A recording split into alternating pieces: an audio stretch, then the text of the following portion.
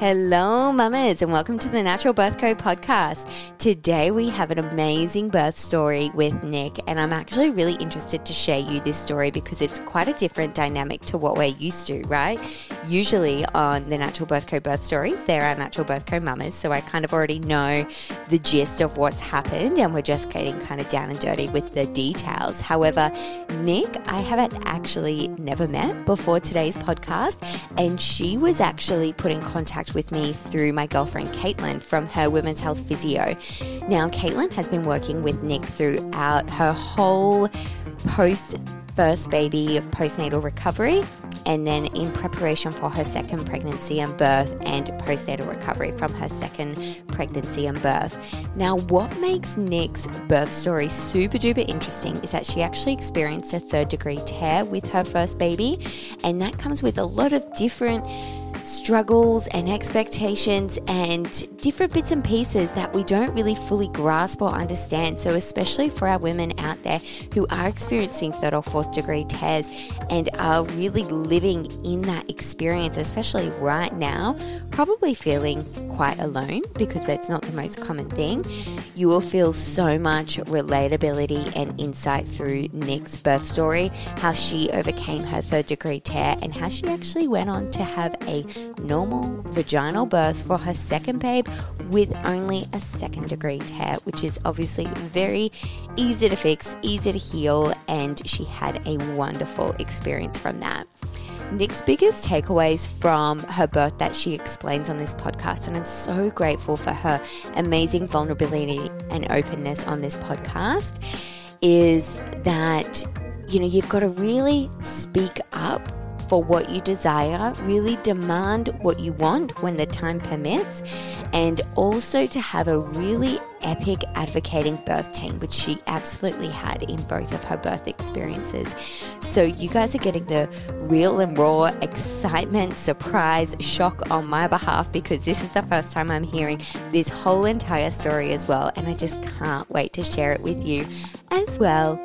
I just wanted to mention a couple of things before we jump into the episode. So first of all, we have our, what would you call it? I guess a Christmas party Natural Birth Co event coming up very soon, probably in November, maybe December. I'm not entirely sure on dates yet, but I'm actually going to put a little poll out to you guys to see when suits you guys best. So if you're keen to come, jump over to our socials so you can keep up to date when that's happening, and ideally even jump on the poll and let us know when works best for you.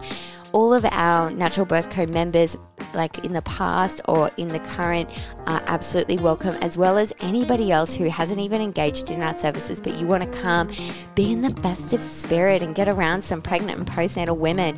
It's going to be really, really fun. So if you're keen, jump on over to our socials. And in addition to that, last thing is that we've actually just opened up a wait list for our 2024 Abbottons Birth Workshops.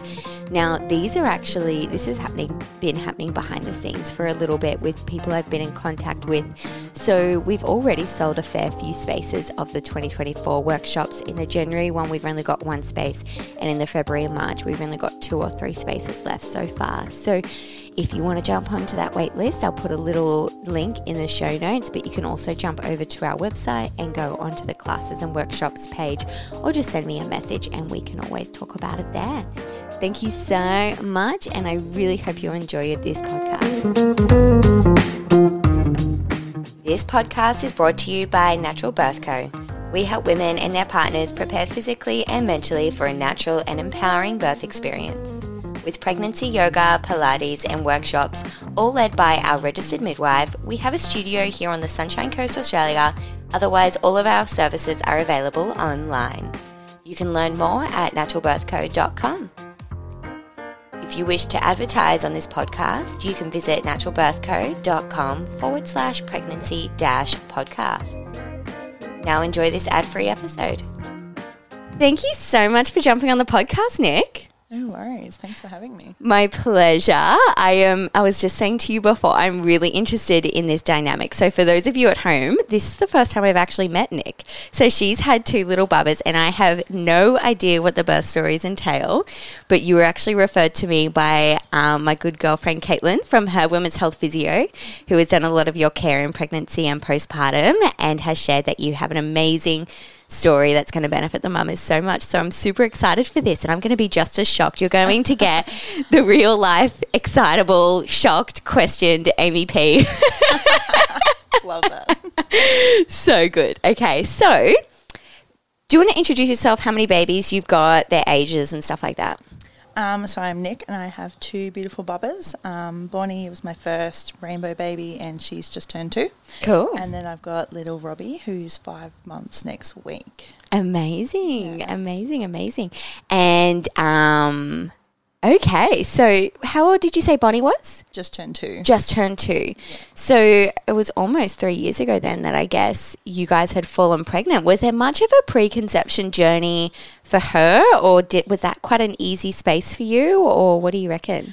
So we got married in the September of 2020 and decided that once we kind of got married, that was what we were going to do. September 2020, that would have been fucking difficult. Yeah, it was awful. It was a hard year. I just moved back from the coast as well because I taught out west for the 2 years straight out of uni. So I'm a teacher. Coming home and dealing with all that. My original plan was to kind of wait a couple of years and travel and stuff, and then COVID happened. So I thought, I'll just have a baby, what else is there to do kind of thing. So true. I just we planned that, and originally I fell pregnant in November of 2020, but we lost that bubba 2 days before Christmas that year, unfortunately. So that was really hard for my partner and I because I worked with kids and had seen lots of different parents and things like that, and people that you feel that don't deserve children and can, and just trying to understand why and what happened. So that was a really difficult time. So I thankfully passed Bub naturally and there was no complications, so we were able to fall pregnant again straight away. How many weeks was that? It was just shy of 8 weeks. Okay, yeah. Miscarriage is such a wild thing, isn't it? Yeah. And it's completely random, so far out of our control, but it is very emotionally quite hard to go through. So common. I know the stats say 1 in 4, but for me, I needed to share that publicly. So when I fell pregnant originally, I told lots of people, and hubby was very against that because in case something happened, he used to say. And I said, that's the reason why I want people to know, in case something does happen, then I have that support network there. It's not a shameful thing, and I want people to know. So I don't know if I put that into the universe, but that happened, and I thankfully had people around me that so my immediate family and friends had never experienced miscarriage, fortunately for them.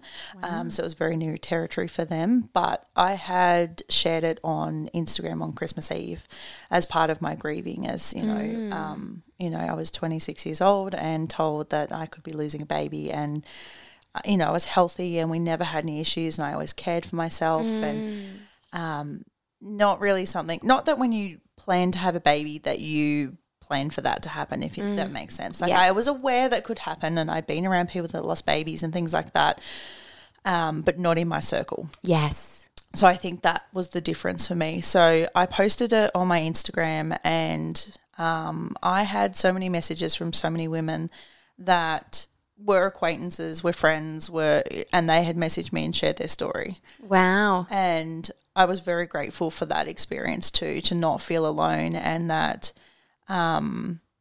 there were other people that were, because I had shared, that they then had shared as well. Vulnerability breeds vulnerability. Yeah, it was just really beautiful. Like a horrible thing to connect over, but a beautiful thing. Yeah. To have that community reach out and to have women so raw and honest. So I think it was not last year but the year before, reached out to a clairvoyant who messaged me and stuff and said, asked if I'd lost a baby. And I was, yeah, I think she asked if I'd lost a baby, and I was like, yeah. And she said, do you know what you were having? And I was like, no, it was too early on. And she was like, do you want to know? And I was like, yeah, I do. And she said it was a son. And I'm very spiritual like that. So for me, that was a lot of closure. So she said that he was there and he was looking over us, and my daughter was playing with something in the house, and we assumed that it's a child. And then when we found out that he was looking over us, and that perhaps Bonnie was playing with her elder brother. Aww. So that was really beautiful and really comforting for me. It gives me goosebumps. That's so it was sweet. Beautiful. It was very emotional to go through. And she said that he wanted the family name. So we had Oliver Christian picked out. So Christian's my husband's middle name. Yeah. And he doesn't have any connection to that. Like, no one in his family was given that name. So for us, we wanted to carry that name on. So we decided to name him, and we bought a tree, and we have a little mandarin tree in the backyard that's dedicated to him. Beautiful. And that's our little thing. So we have like close family and friends that know of that. And I think it's hard to, with a miscarriage, when people ask you how many kids you have or when you're pregnant, if it's your first baby. So that was something I dealt with a lot, obviously, being pregnant with Bon. Family and friends were fine with it. That was my spiritual belief, and that's what I wanted to do. I wanted to name the baby I'd lost and have that connection with him, even though I didn't know for sure if it was a boy or a girl. Or, that was kind of comforting for me. So they've been really supportive with that. And I know some people that have and haven't. I've got lots of friends that have lost lots of babies, and it's too painful for them to do that. So, each person is different, and I respect their beliefs and they respect mine. So, so that was a big thing for us. So I fell pregnant straight away after that in the January because I thought that would fix the pain. That was my fix. I just wanted to be pregnant again. I just couldn't handle that. Yeah, right. And I did a lot of like research and stuff and looked at lots of people that had lost babies and stuff on Instagram and things like that. And a lot of them had said that, so when you first find out you're pregnant before a loss, that joy and excitement that you don't kind of go, we won't say anything because we might lose this one.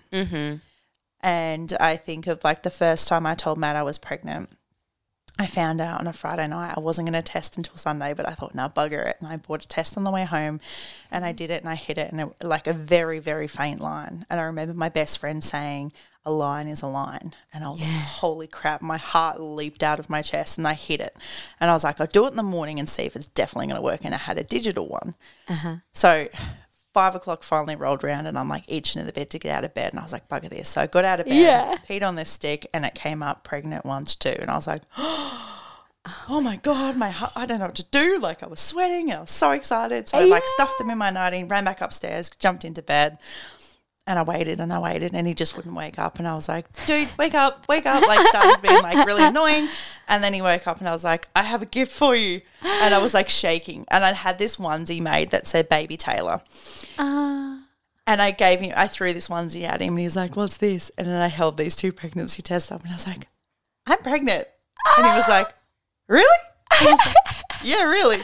Because like it was the first month we'd tried. Like it was like, it worked. That's amazing. So like that excitement, and like, we started planning right away. Like we would be due this time, and if it was a girl, we'd say this. If it was a boy, we'd do that. Yeah. Just all of these things start straight away. So it's kind of when you lose a baby, you lose that life that you'd planned as well. Yes, because it starts from day dot, exactly as you say. Yeah. I'll finish work at this time. We'll have baby by that time. Christmas bub will be this old. Like, it just kind of, when that is taken away, when I felt pregnant the second time, I was with my best friend because I was like, I can't do this by myself. I can't.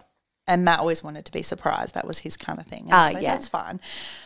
And I didn't want it to be negative either. Yeah. So I didn't want to do it with him in case I kind of wanted to protect him in that way too. Right. That if it is negative, I don't want him to go through that because that was definitely a fear that maybe I couldn't have babies.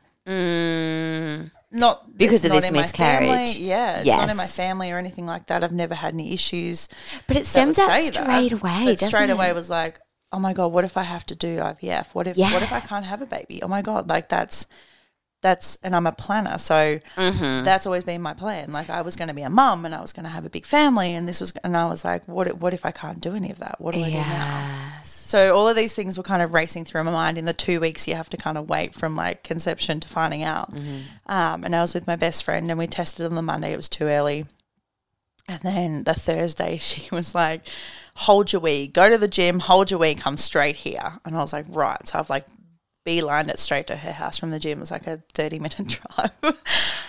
Got in, she's given me this yogurt cup, gone in, done it. She's dipped them in, and I was like watching it. And she's like, don't watch, just chill. And I was like, okay.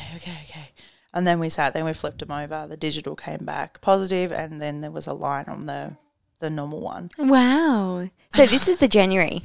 Yeah. Yes. And I burst into tears and I was like, oh my God, thank you. And she's like, why are you thanking me? I was like, I don't know, just like being here and stuff. So it was just an amazing feel. I was like, okay, I can get pregnant. Like that's one hurdle that I know I don't have to jump, is that obviously can get pregnant. This is the second time. Okay. Yes. And then I was especially like, straight after a miscarriage, like I think that can often be quite difficult, you know? So that's pretty awesome. You're pretty freaking fertile. Yeah. Well, that's in my family. Yeah. So I was like, oh, okay. That's still, like, I've definitely inherited that, which is good. But, yeah, so I found out, and then I think I waited 2 days to tell Maddie. That would have been the hardest thing to not say. It was hard, but I was also like, do I tell him? Do I not tell him? Do I wait? And I was like, you can't hold a secret for that long. Who am I kidding? So I was like, no, I'll tell him. So I bought like a little onesie with rainbows on it. Cute. And a little pair of socks and put a box with a couple of tests in it, and told him we were going on our first date night for the year. And I was like, I have a present for you, but I was filming, so I kind of gave myself away. And in the video you can see, he's like, what is it? What is it? And I'm like, just open it. He goes, you're pregnant again, aren't you? And I was like, just open it. And he opened it, and his first reaction was joy, and he cried. Aww. And then it turned to fear.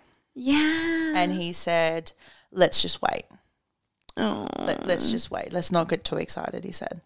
And that cut me. Like, that was really hard. That, you know, that excitement was there for a very short minute. And then it was fear of, you know, I don't want to get too attached again because that hurt.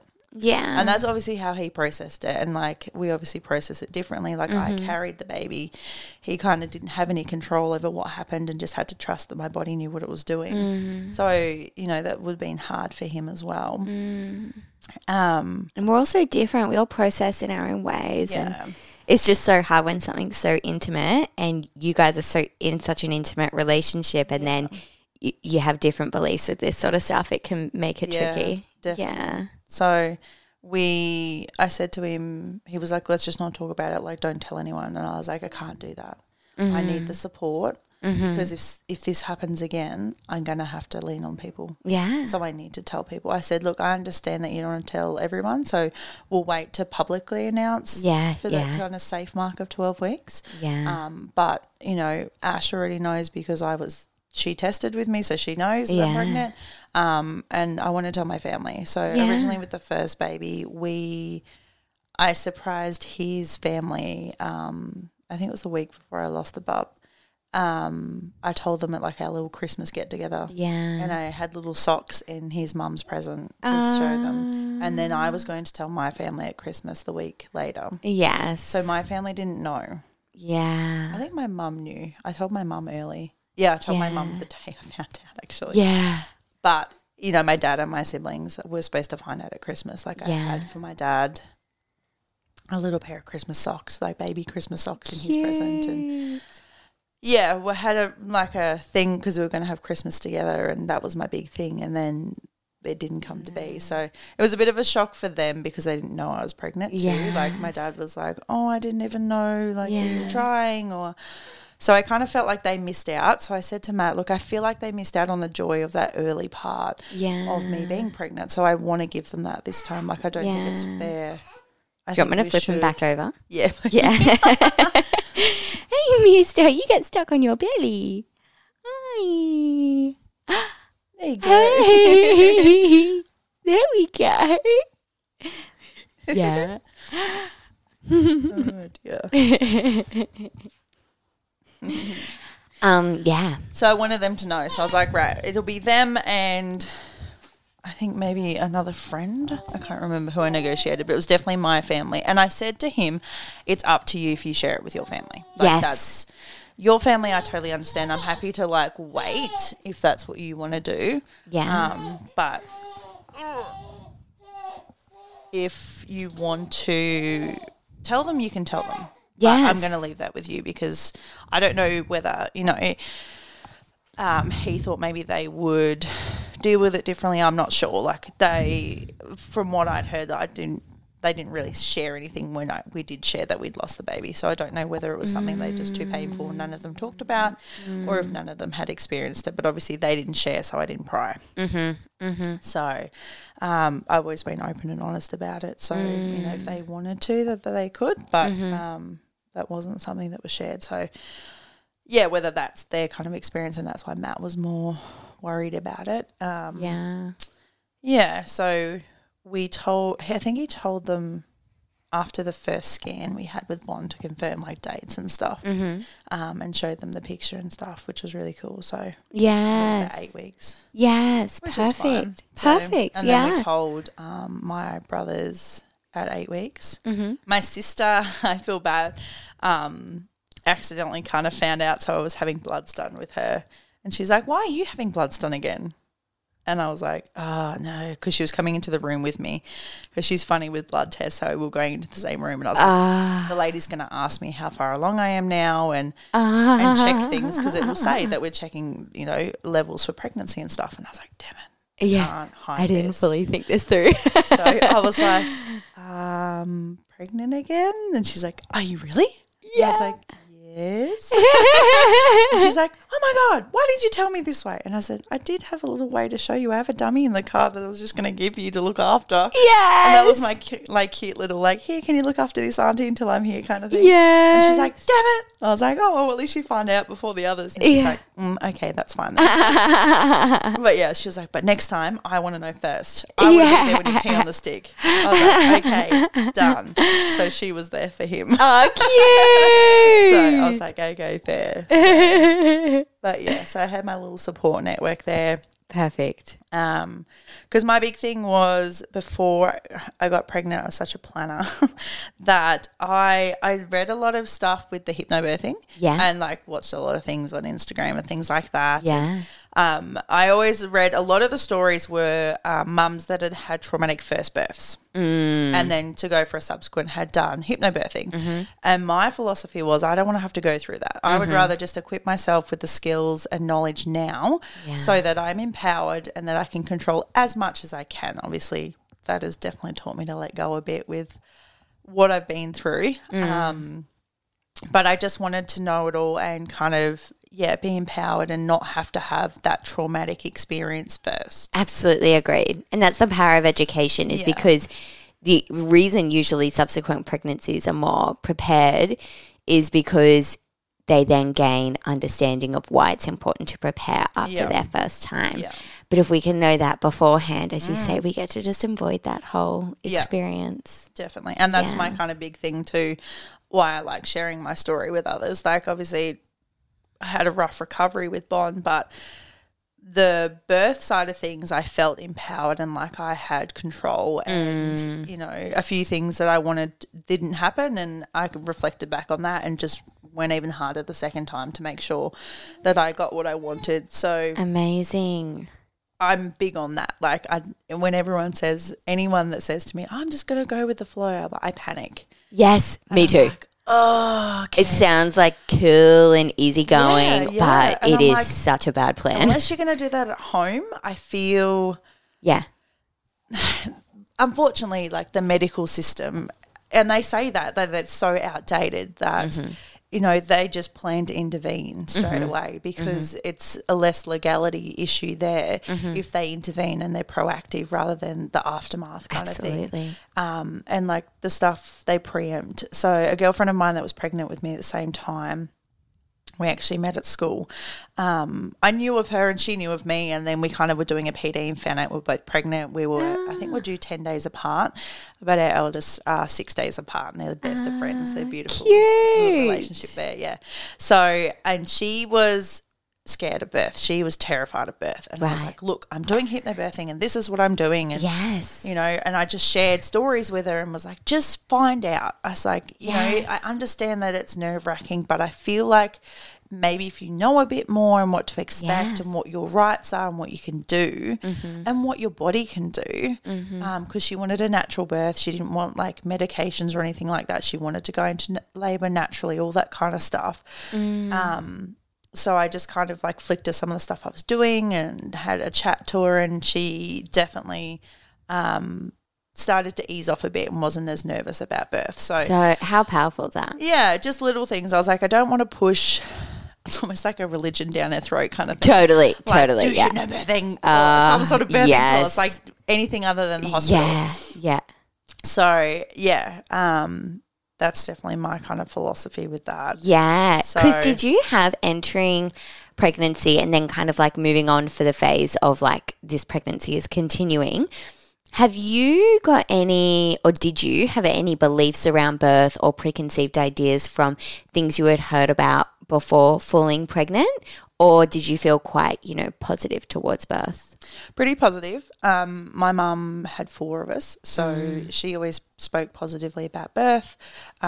She had a quite significant tear with me, but then went on to birth bigger and bigger babies, you know, with that end, the last one being over 10 pounds. So she never made birth scary. You know, she went into labour naturally. She didn't use anything, that kind of thing. So it wasn't a big scary thing. My aunts had issues and had to have C-sections, and they spoke positively about theirs and what happened. And one of my aunts really wanted to have a natural birth, but it just didn't work out. Babies weren't in the right position and all sorts of things. So she elected for a cesarean for the third, and that made her obviously feel empowered in that she had that choice and she knew that that's what was going to happen. Absolutely. So I didn't really have anyone around me that had a negative birth experience or, you know, had any of the scary stories or anything like that. Obviously you come across, as soon as people know or see the belly, they think that it's open slather and they can say and do what they like. But my mum was really good with that in saying that you just kind of take it and just, whether you want to take on some of that advice or not, or you just get rid of it, just listen to what they have to say. So good. And the more research I did, the more it taught me that the birth stories that women tell you, even though traumatic, that's their trauma that they're working through. They're not actually trying to scare the crap out of you. No. They actually haven't processed their own trauma yet. Absolutely. So for me, some of that was letting them tell their story, because I was like, obviously you have not dealt with that and you need to find ways to deal with that. So I'm going to listen to you. I know that can happen. I know things can go wrong. I know I could die. That worst case scenario, like let's be honest, that is the closest you come to death, is being pregnant and birthing a baby. So it's amazing what our bodies can do, and I just had to have that trust and that faith that my body could do the right thing. And I'm a big believer in positive thinking and, you know, putting out those positive omens and things into the universe so that, you know, things can happen the way you want them to happen. Yes. So if you're going to dwell on it and be scared, fear obviously with birth is not a good thing. So I didn't want to be fearful of it, so I just empowered myself by informing myself of what could happen and best practices and all that kind of stuff. And having that solid belief already that you had in that, you know, birth is natural, birth is empowering, birth is a normal thing to go through. Like my body is going to be able to birth most likely. That's just such a great baseline to enter pregnancy in. So, for example, you could kind of hear those stories from those women and really lean into that core belief that you had. And something that I always recommend for for our other mamas who maybe don't have quite solid beliefs in that, and they do enter pregnancy with a lot of fear towards birth. I would probably I usually tell them, you know, try not to take on other people's stories or let them tell you their story, because this isn't the time. That was big with the hypnobirthing. Was Kylie always said, when people say anything, you say, thank you, I'm doing hypnobirthing. I don't want to know. Yes. Because she was big on, like I said, the positive stuff. So surrounding yourself with people that were positive about birth and positive about pregnancy and things like that. So kind of getting rid of that negative kind of stuff, because a lot of, I found with hypnobirthing, the perception was that you were like some sort of hippie and you thought you were going to have this pain-free birth. Like, who are you joking? Let me tell you what birth's really like. And I was like, okay, you obviously had a hard experience. That sucks to be you, but don't ruin mine. So second time around was obviously easier just to tell people I've done hypnobirthing. I'm doing it again, so don't need to know, thanks. Yes. Whereas first time round, people seem to think, well, you don't know anything. So I'm going to inform you. I'm going to tell you what it's really going to be like. Yes. So that was frustrating. But, the hypnobirthing with Kylie was just great in that she kind of told you that kind of thing could happen. She kind of told me what kind of responses I could use, things like that. So I contacted her quite early on because, as I said, I'm a planner, so I wanted to make sure I got into the right group at the right time and planned all that out. And I did a lot of research with postpartum stuff as well. Cool. I kept moving my body while I was pregnant. I kept training how I was, made some adjustments obviously that needed to happen, started pregnancy yoga. Cool. So all the kind of stuff that I thought would help my body prepare for birth, trying to eat as well as I could. Yeah. Being so on the go in the being sense pregnant. of pregnancy preparation, gym work, yoga, hypnobirthing, anything else that you just said? Eating well. Eating well. No, I just kind of doing my own research really. Yeah. Just on bits and pieces. Like the hypnobirthing stuff was really good in that it obviously educated you on stuff, but I looked further into other things. Like I looked at different ways to check dilation because I didn't want exams. So I looked at things like the purple line. There was one of them with your ribs, that the more fingers that they had between you kind of like under your breastbone and your rib cage area to your belly meant that you're further dilated. Interesting. Yeah, it was a really weird one. And then just a couple of other ones that were used but not as research-based, I suppose, that the hospitals would say that is correct. So, I looked at why they would do an exam. So it wasn't like I'd never have one done. It was like, okay, if things weren't progressing or something had happened and I wanted to know where baby was, or if there was something in the way, or if baby had turned, or I don't know, something like that, then that would be when I would be open to an examination. But for them just to go, yes, you're X amount of centimetres, you can come in, and no, you're not, kind of thing. So I was very vocal about that. I was with the MGP through SCOO. Very vocal about that with my midwife, who was brilliant. She was a younger midwife and was up on all the kind of hypnobirthing hands-off kind of practice, which was great. So she was all for it. And I just kept going through things of what I did and didn't want. And she talked about kind of keeping the perineum intact and doing the warm compress.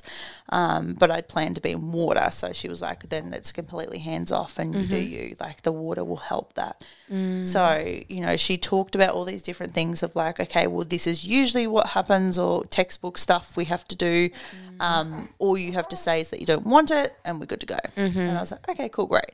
So good. So she was really good with that, which was good.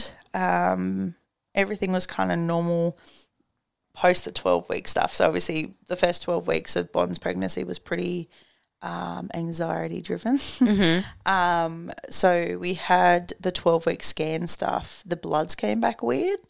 So I was at work, stupidly took a phone doctor's appointment. And he said, look, your markers have come back a bit funny.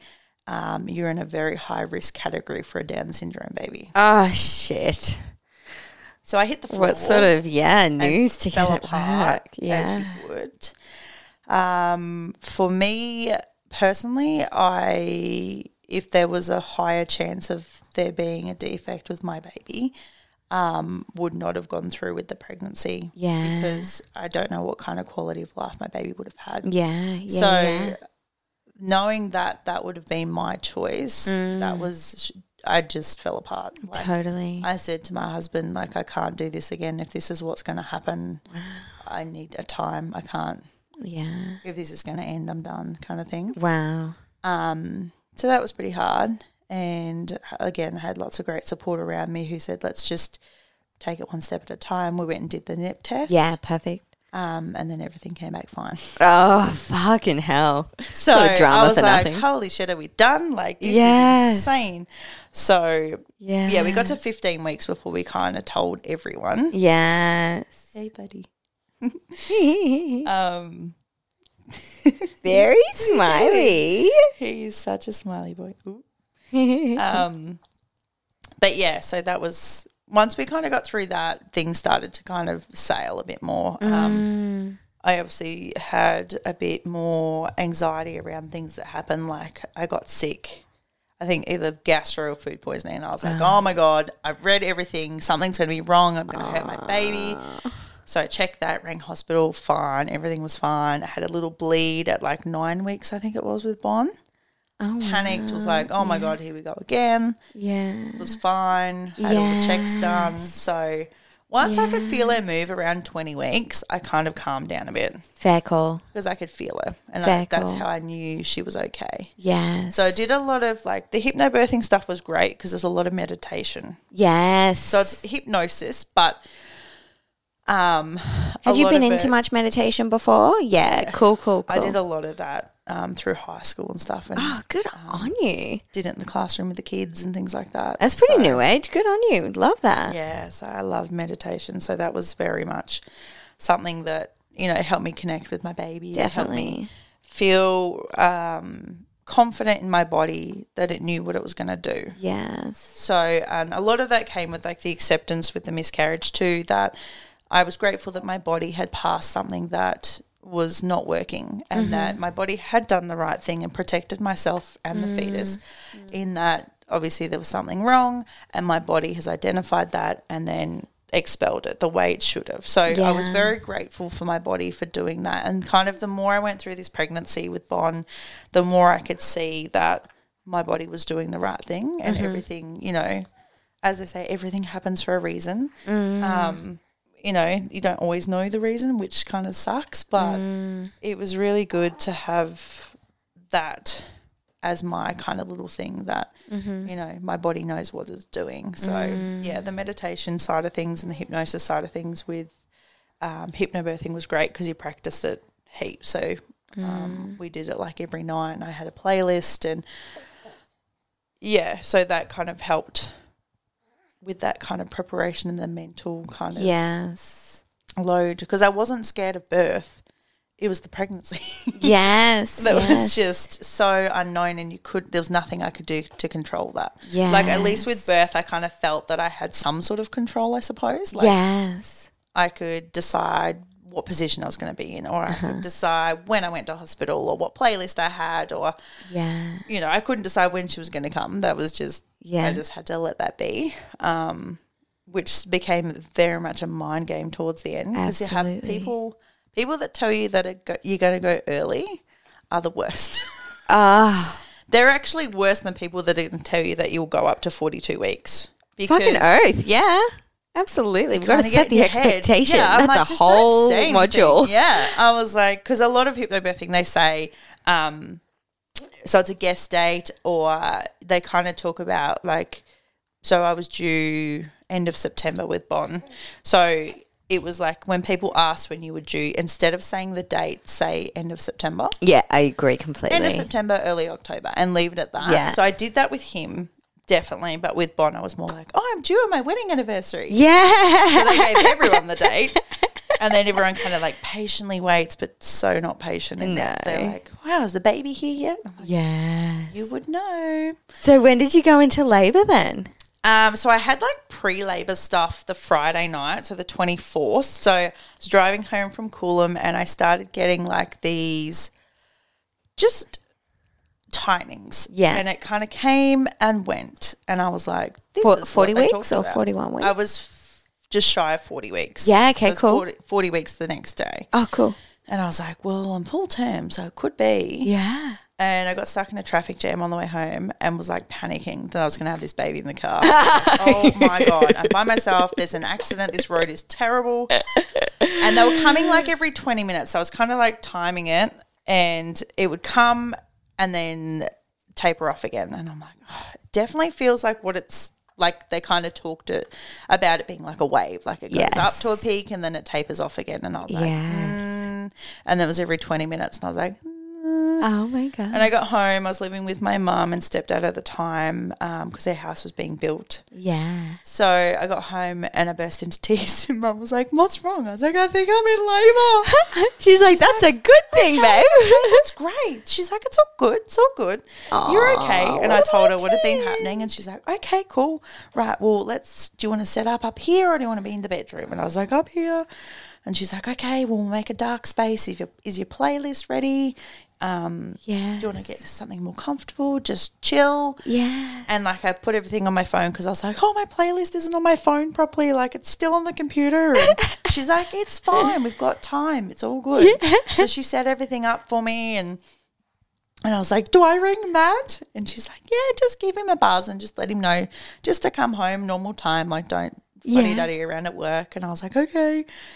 And I don't know if I think I texted him. I said, I think I'm in labour. I'm just kind of having surges on and off.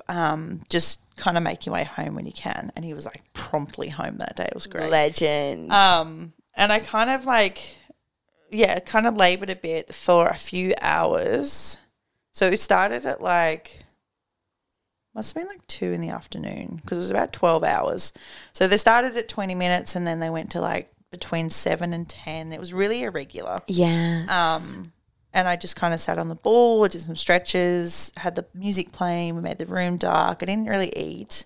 I wasn't overly hungry. I had something like a banana or something, I think. And then kind of fell asleep on the couch at like 10:30ish, I think. And I said to Mum, can I just go to bed? And she's like, yeah, like this could be a long thing, darling. Like go to bed, have she a sounds rest. like a legend. She was awesome. It was like having a doula. Like she was just because that was always my thing too. I wanted my mum in the room when I had a baby. Cool. That was always my plan.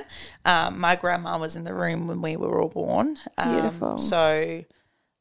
And I wanted to kind of give my mum that experience too. I thought that was such a beautiful thing, and such a nice connection that I was like, that would be a really cool thing. Yeah. That, and she knew what I would be going through too. Yes. You know, I love my husband, but he would never understand exactly what I'm going through. So he was there for a different support, and she was there for, another reason there. Yeah, she kind of knew what I was going through and stuff. So, so she stayed super calm, and then so I went to bed. She's like, yeah, go to bed, that's fine. Yeah. And then I got back up around 1, I think, and I was like, just the back pain was killing me. So I got up and did the heat packs.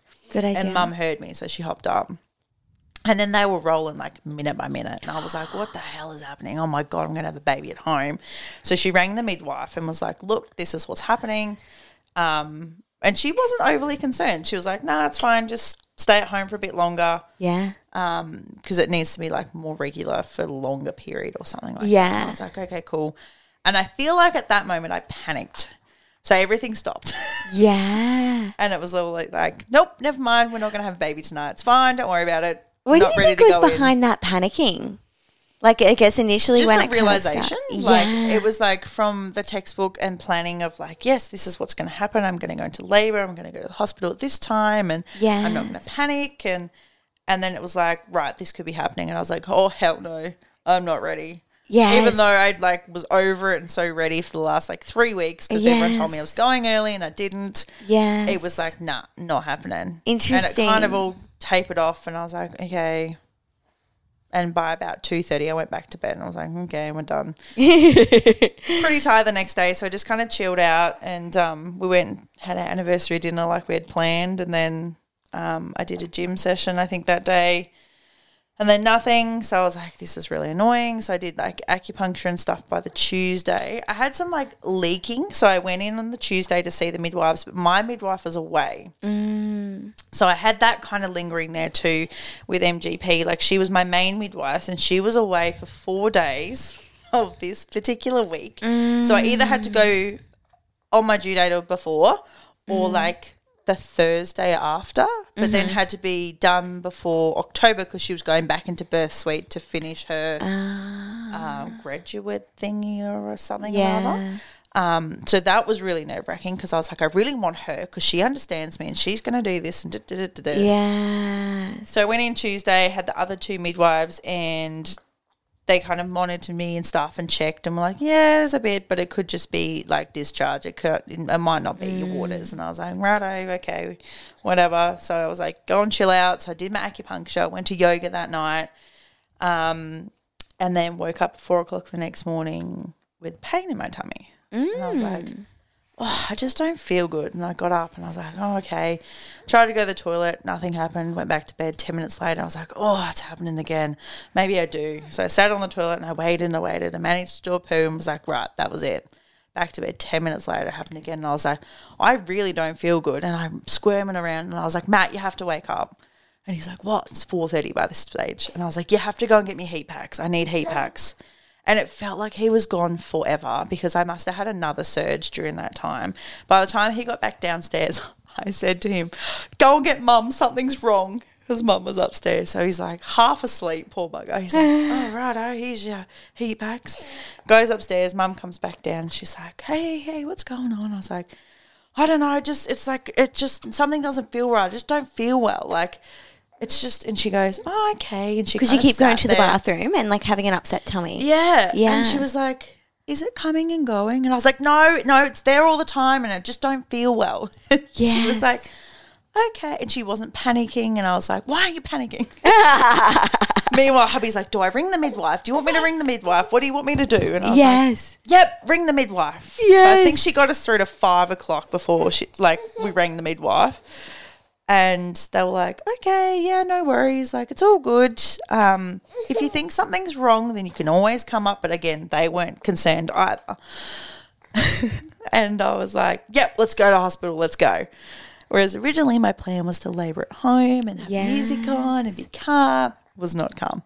Panic station. Yeah, and I think it was because the pre-labour stuff I had on the Friday night was that rise and fall and it went away. Whereas this kind of held on, like when you have a period and you just feel crampy, like yuck. Mm-hmm. But then it got worse and then it kind of went back to the yuck base, if that makes sense. Yes. So I was like, no, this wasn't like the other night. There's no rise and fall. It's not letting go completely. This isn't it. Something's not right. Wow. So I drove to hospital, had lots of surges in the car. Mum kind of counted me in and counted me out each time. Got to the hospital, the back car park, like Maddie knew exactly where he was going. He was listening. He was ready to go. He had studied it. He'd done loops. This is my job. He knows what he's doing. So he got there and we got out and I had another surge in the car park. And like I had this, like I was going to wear this bra and I was going to wear that. And by the end of it, I was like, grab my dressing gown, let's go. Yeah. So I had my favourite like fluffy dressing gown on, which I didn't want to take because I didn't want to get like all the goo all over. Yeah. He's like, what? I lived in that for 9 months. Yeah. And I was like, I just put my dressing gown on, let's roll. Yes. And we got there and Matt's like, oh, do you want me to get the bags out? And Mum was like, yes, darling, get the bags out. Like, yeah, it's happening. And I was like, okay, whatever. I made it halfway across the car park and a security guard spotted me and brought a wheelchair over. So good. And I don't remember a thing from there on. I closed my eyes and I just breathed through them all the way up. So next thing I knew, I was in a room and I got out of the chair and got on the floor and was just kind of like squatting down and no one was panicking. And I was like, good. And that's when my mind's kind of shifted into, okay, we're having this baby today. You've got this. Oh my gosh, nothing's wrong. I'm just labouring. And I think too for like I was told to stay home longer because of that kind of physiological birth and that when you feel safe, you labour better, we were staying with my mum and stepdad and it was a small house and I just didn't feel I had the space, if that makes sense. So absolutely. I don't regret going in when we did. Yes. My labour didn't stop when I went in. Amazing. It was just that mind shift of, right, I'm here to have a baby. Yes. Maddie got out all the aromatherapies. He got out everything that I had. He got it all out and he just moved around me and just like he had the scarf lifted my tummy and on my back and the light touch, and he was just beautiful. And then Mum was really good in like counting in and counting out with my surges.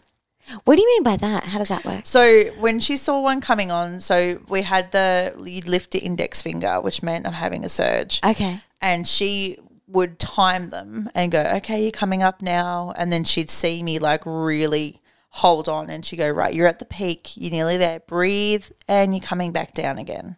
Right. And I could then cope with them because I knew that they were going back down again. Right, that was the peak. That's where I'm at. Breathe, and you're coming back down. Right. So that was really good to start with when I was like on the floor, and then I ended up on the bed with heat packs. Heat was my best friend. Yeah, interesting. I was really nauseous with my birth. So I threw up a couple of times, kind of like transitioning between different positions. So from like the floor to the bed, I threw up. They suggested the shower, so I went to the shower, threw up in the shower. So I was on hands and knees in the shower for a while, back and forth, and every surge I had to have a sip of water so I wouldn't throw up. They gave me like the little the pills you have under your tongue. Mm-hmm. Didn't touch the sides. Wow. Unfortunately. So it was a lot of breathing and a lot of breath work and affirmations and stuff. So I stayed in the bathroom for a while. Ouch. Did he bite it? Yep. Oh. He's got a little tooth coming through. Oh, no. Little monkey. Hey. Yeah, so surges in the bathroom. I went back to the bed because I got too hot, and they say like in water they have to monitor your temperature and stuff. And if you get too hot, you have to get out. So I got out for a bit and got on the bed, and then just heat packs again, and then I was kind of over that and wasn't coping very well there. Just I needed to move. So every time I had a surge, I moved. So on the bed, like I kicked my legs on my side. Yeah. And then they said, oh, you can get back in the shower. And I was like, yep, let's do it. So I got back in the shower and I was rocking back and forth. Standing? No, on hands and knees. Yeah, perfect. Yeah, so I just did that. And then I had a student midwife who was beautiful. So she'd read my birth plan. She knew that she wasn't to talk to me. Good. She'd come in so quietly. So it was just Matt and I in our space. Mum would pop in every now and again, just at the right time. So she'd pop in so she could tell my breathing had changed. And she came in with affirmation cards that I packed, and she just started reading them. And then my breathing, I got it back. Isn't that amazing? So there was no talking. It was all Mum kind of just monitored my breath, and then obviously the physical stuff. So if she saw me clenching or like,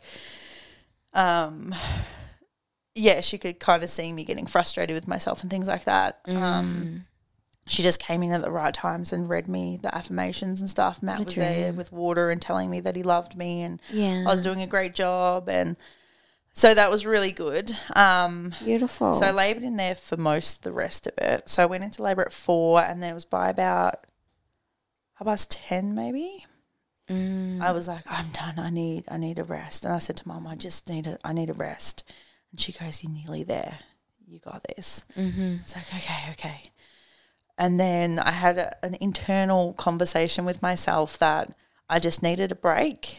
The only way to get a break was to have an epidural, and you don't want that. Mm-hmm. This means you're nearly there. You could do this. Yes. So I kept going and rocking back and forth, and I could visualize, it sounds really weird, the colour orange. Interesting. And so my hypnobirthing teacher was like, oh, really? And I said, yeah, I don't know why, because one of the tracks we listen to is Rainbow Mist. And it's a lot about different colours, and like my safe aura colour is purple. Interesting. It's my favourite colour. Because orange is one of the chakras. Which one is it again? Is it the solar plexus? Something, yeah, I think just solar plexus. Yeah, interesting. I was just thinking whether it's to do with that, but honestly, not overly. Yeah. So I don't know why, but I just visualised this orange when I breathe through me and down. Wow. So that baby, and I could visualise baby coming down and what she was doing. And then I got to a point where I kind of felt like pushy. And I was like, oh. I had a friend that said she had that and she had to do a poo in labour, and I was like, maybe I need to do a poo. Yeah. So I said to me, maybe I need to do a poo. I feel a lot of pressure. Yeah. Anyway, the midwives came in. They're like, no, it's fine. Like, just sit up on the toilet. So I did, and then I roared. Yes. Out of body experience raw. And I was like, oh man, that felt better. But I felt her shift and like a big shift inside. Isn't that amazing? I feel, and like you did lots of movement in pregnancy, you did lots of meditation. I'm a massive believer, and this is just an unexplainable thing that in my opinion, I put two and two together, in that women who are aware of their bodies, their pelvis, how it feels, they're connected with their body and their baby through movement, paying attention, talking with them in pregnancy, that sort of thing. You are able to just know stuff, and it's almost like no question in during the birth. Like I was even talking to a lady this morning, and she's like, she was telling me her previous birth story. And she's like, I got to 10 centimeters and they were telling me to push, but I just knew I wasn't ready, and I knew baby wasn't ready. And it's like nothing else needs to be said. That's just what it is. And same as you in that scenario, you can feel a shift, you know? Yeah, because I'd set up. He's laughing at me. He's like, you're crazy. Hey? I wanted the bath, and so I didn't know. All I said was, I want the bath. And Mum was like, okay. And she went out and there was chatter with the midwives. And then I think it was like 11:30, one of the midwives was going to go, and I got that urge. And Mum had just walked back in the room with food, and I panicked because I was like, she wasn't even in the room. Oh, my God, she could have missed this. And I was like, no, I've got pressure. And no one panicked. And I was like, okay, but I've got that shift, I've got pressure, and that's when I was like, oh, maybe I need to poo. And then, like I said, I got up into the toilet, roared, and then they kind of popped in, was like, is everything okay in here? And I was like, yeah. And they're like, oh, I think we just need to have a look. And I was like, okay. So I roared again and held on to Matt, and like all my surge pain went, and I was like, okay, this is happening. And I was like, I want the bath. Yeah. Anyway, they got the birth stool out and sat me on that and stuck the mirror in underneath, and I had my eyes closed, but then I opened my eyes and the mirror was there, and I was like, I don't want to see it. And they were like, umming and ahhing, and I was like, I want the bath. And they're like, oh, do you want to get in the bath now? And I was like, yes. Why were they umming and ahhing? Because they couldn't check how far along I was. Oh, I see. Yeah, I was too calm for my first baby, apparently. Right. So I should have been yelling and screaming by then, apparently. It's so hard, isn't it? And the reason I did hypnobirthing was because I'm such a sook. Like, I have to lay down and have a blood test done. Like, I don't feel pain. I don't cope. So I was like, I need to do hypnobirthing because I need something. That, my anxiety, I thought that would definitely have helped. That's so good that you say that, because lots of women, when they fall pregnant, they just think straight away, I've got such a low pain threshold. I'm an anxious person. There's no way I can birth naturally. I'm just going to go straight for a cesarean or an epidural. But you fucking can. It's different. It's amazing. It is different. Yeah, it is a different thing. Like, I think maybe because you get something rewarding at the end of it, so it's worth it. And you've got so many hormones helping you along the way. And because I've read a lot and seen a lot of those, I didn't know I was pregnant stories, right? And if you didn't know you were pregnant and having a baby, it would be terrifying. Terrifying. Absolutely terrifying. But if you know you're pregnant and what's happening, and you're in tune enough with your body and knowing what's happening and what baby would look like, kind of coming down and being really in touch with that, I don't feel like it's that scary, if that makes sense. Like, it's a massive thing, but it's not the scariest thing I've done. Yeah. That makes sense. So, but yeah, finally got in the bath. I didn't know any of this was kind of happening outside, so my mum had gone out and said, no, we want the bath. And they were saying they would only put me in the bath if they could check. And my biggest thing in my birth plan was that wasn't what I wanted. So she was like, she doesn't want that. And they were like, we'll put her in the bath if we can check. So Mum went back to Matt and said, this is what they want. Matt said, no, she doesn't want that. I didn't even know this was happening. What a man. See, that's the thing. Yeah, my birth partners, I didn't know a lot of this until after the fact. So for me, my birth wasn't traumatic. I mean, it took a different turn at the end, but it wasn't traumatic. It was finding out what had happened, which made my recovery traumatic, I would say. Interesting. Yeah. So because I didn't know what had happened, I didn't feel like anything had gone wrong, kind of thing, or that, it was a traumatic kind of experience. So, I started bearing down in the bath, and then so you got in the bath even though you weren't checked? Yeah. They finally let me in. Ah, great. So I got in, and they were like still filling it. I bared down 3 times. I felt her move, and then they went, hang on. We have to get you out, honey. We need to help you. And I looked at Matt and I looked at Mum, and Mum went, yep. And so did Matt. And I was like, okay. And they got me out. She was crowning, and I remember climbing out of the bath onto the bed with like my hips flared. I was like, holy hell, this baby's like coming out of me.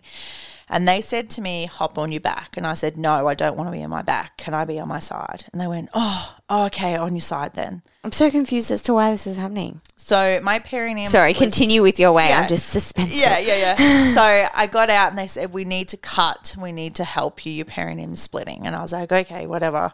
And and I was like, okay, stay calm. Lots of people may come into the room. And I was so calm.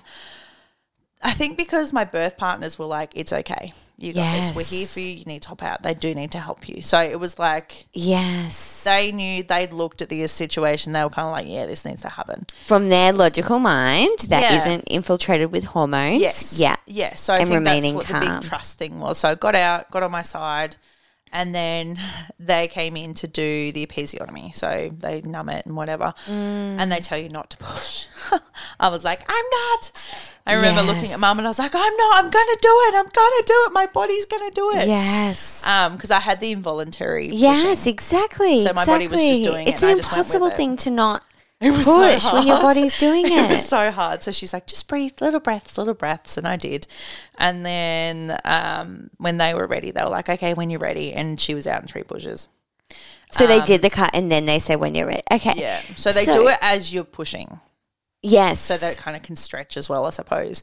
So is that because when you were in the bath, maybe with the mirror, they saw, were you buttonholing maybe? Yeah. Okay. So, they saw that it split in the middle and there was hair because obviously she was full head of hair. So they saw that was there and they were like, oh, this is not good. So they'd done the episiotomy to kind of save as much as they could. And then because I had the reflex, I didn't control the pushing either. Fair. So she just kind of came through.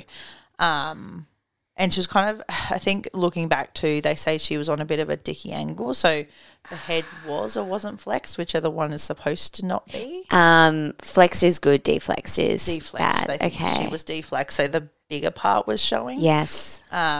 And a lot of it, they say, could be to do with the positioning. So if I wasn't up on the toilet when that happened, if I was on all fours still and in water when I wanted to be, that could have saved a lot of the damage. So I ended up with a 3B tear. Some of it, so I just pushed this baby out, had her on me. We did delayed cord clamping, which was great. She wasn't responding very well, like colour-wise. After about, I think it was 8 minutes on the cord, and they were like, oh, look, she's not quite the colour we wanted to be. She's kind of grey. She was still breathing and stuff, but she was kind of grey. And they're like, look, we need to just check her out. I was like, okay. And they clamped Maddie, cut it, and they took her over and checked her out and stuff and just put an O2 stats monitor on her. And they said to me, pop her on your chest, and if she doesn't kind of perk up in the next hour, peds will come down and have a look. And I was like, okay, no worries. And in the meantime, they had a doctor come and look at me, I think. So I'd done this all pain, like painkiller free. And they got to the examination part, and the midwife, so my student midwife was like, you're going to want gas for this. I was like, what? I just pushed the baby out. What do you mean I'm going to want gas for this? You're going to want gas for this. We'll set you up. Can I ask? So I was like, okay. Up to this point, when they were like ushering you to get out of bed, when everything was going, get out of the bathroom, everything was going so well, had you been explained before they did the episiotomy, like what was going on and why? So looking back at that, I think you would have been she was so talking confused. to Mum. So Mum was that end because I've got photos. Yeah. Mum was that end, and she'd seen it and looked at the midwife, and the midwife had looked at her, and she was like, "That doesn't look right. That's not good." So whether they had that conversation that end and had that, I was just in the zone. So I honestly don't know what kind of happened around me. And you weren't overly phased. Like, no, asking, and I trusted Mum and Matt that they would make the best decision for me. So, and a lot of the discussions with my midwives were that you speak to these two, they know exactly what I want. Yes. If it comes to the point where you need some medically emergency saving kind of thing, then yes, obviously I have to be informed and asked personally to give consent and whatever. But generally, they will know what I want. Yeah. So when it came to the actual episiotomy, they numbed you. Did you feel anything? Was that what was that experience? Great. No, okay, so that cool. was because I didn't actually know that's what was happening. I kind of figured it out. If that makes sense. Yeah. They said we need to help you. Yes. And I was like, okay, not really sure what that means. And I think they said we need to give you a NIC or something like that. Or we need to cut or something like that. But they didn't say we're giving you an episiotomy. Do you consent or anything like that? Yeah. So that was very interesting looking back. is, And I was like, technically, it didn't give consent for that. I said so okay, hard. but I wasn't told they were doing an episiotomy. If that makes sense. Yeah. Time pressure. She was right there. It was going to happen. So they kind of. We're going to help. We're going to help. We need to help you. We're going to do this. So it wasn't, look, this is what's happening. Can we help? We can do this. Yeah, and maybe she thought that, according to your birth plan, like your mum and husband had already consented maybe, and she thought she was following the plan and not telling you. Yeah, and it could be. Maybe, they're like little details that I don't have. So it just all happened so quickly. Cool. So continue with that. They came in to check you with the gas afterwards. So got high off my face. Didn't feel anything. It was great. Came back to, and the doctor said to me, you're going to have a cesarean next time. We think you've got a 4th degree. Literally just had a baby. This was like 20 minutes after I had my first baby. Soon. First baby, 20 minutes in. You've just examined me and you've told me. I've just come back from like the high of the gas. And the first thing I remember her distinctly saying to me is, you're going to need a cesarean next time. You've got a 4th degree tear. That is just so unnecessary. And I was like, what? What's the and point I looked of at that? my mum and I was like, what do you mean? What the hell? Why are we even How do talking you about know another that? baby? I just I was fucking like, had next one. baby, my God. Who are you? Really? What do you think I'm going to pop one out again in 9 months exactly? Yes. Like, come on. Yes. I've at least got that long. Yeah. That does happen. So I was like, okay. And no, I'm like, fertile, but that fertile? Yeah, I was like, oh, okay, right. And she's like, so we're going to have to stitch you up. We'll have to take you to theatre, And I was like, right. Well, do I have to go under? And they're like, oh, well, yeah, we could give you a spinal tap if you want to be awake for it. And I was like, oh, no. And then I was like, what about the baby? And they're like, oh, baby can stay with hubby, like it'll be okay. And then I remember crying because I was like, I have to leave my baby. What about my baby? Like, I knew hubby would be fine and my mum was there. Like, it was just like... Totally natural. Such a hard... Like, I've just gone through this with her and she was finally here and up on my chest. Yeah. And then it was like, oh, you have to go to surgery. Yeah, that's so annoying. Okay, so... Oh, it's always so hard. Like, I always feel so conflicted when I'm midwifing a woman and she's just had this epic natural birth and then it's either a retained placenta or a tear or a PPH and they have to rush to theatre to get that epidural that they just worked so hard to not get, to, leave babes when they just worked so hard to do that. It is just heartbreaking. Yeah. It is heartbreaking. It was good. So she was born at like 12:35 and I didn't go to theatre till 4. Oh, great. So I still had some time with her. We did skin on skin. I fed her, all that kind of stuff. So good. I tried going to the bathroom before, but I was so swollen, nothing happened. And I remember them saying, so they had issues putting the IV in. And I ended up having gas for them to do that because they botched that 3 times. And I said to Mum, I can't do that again. And Mum was like, nah, enough. She can have gas if you're going to go again because you've just pinpricked her so many times. So gave me gas, got it in. And then, she was like, oh, if you need to wee, we can put a catheter in. And I was like, I'm fine. I can hold until surgery. And I was like, can they do that when I'm asleep? And they're like, yeah, they can do that when you're asleep. And I was like, I'm fine. Yeah. And I was like filling up and I was like, you're fine. You got this. You do not want a catheter in. You do not want anyone else down there while you're awake. You got this. So, said goodbye to Bubs. Maddie took her. Still very calm, which for me, I was surprised of how calm I was because I don't, because I was like, oh, are you going to put a tube in my throat? And they're like, yeah, but you won't remember it when you wake up. And I was like, so I could die. Because I've just had a baby. So I'm like, there is a small chance that something goes wrong while I'm under and they've got me on machines and stuff and I die and I leave this baby behind. And I was like, I can't die. So I was like, you're fine. you're going to be fine. Yes, that is a risk, but you're going to be okay. And I had this like full mental chat to myself. And it wasn't until we got into like the pre-op bay thing that I started to like not panic, but my anxiety kind of flared. Interesting. And I kind of breathed and was like, you're fine. Oh, those bays are just so anxiety stimulating, though, aren't they? And they're like, oh, they're just taking a little bit longer because they're still cleaning up. And I was like, okay. And it still needed to pee. And I was like, just hurry this up. I just want to be out. Just knock me out.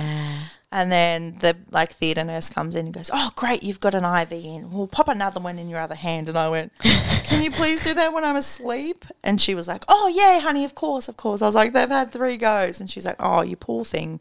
You've had a rough go. Because we put the big, thick ones in. Yeah, I was like, please leave me alone. And she was like, no, that's fine. So went in. They were really good. They're really like, it was a weird, because I've never had surgery before. So I'd never experienced that before, so I didn't know what to expect. I was like, it'll be cold, it'll be big, it'll be scary. And it wasn't. It wasn't a massive room. It wasn't super scary. It was like they kind of just said that they put the thing in my IV and I'd go to sleep. And I was like, cool, no worries. And then next thing I knew, I woke up in recovery and was being offered an NIC pill. And I was like, okay, cool.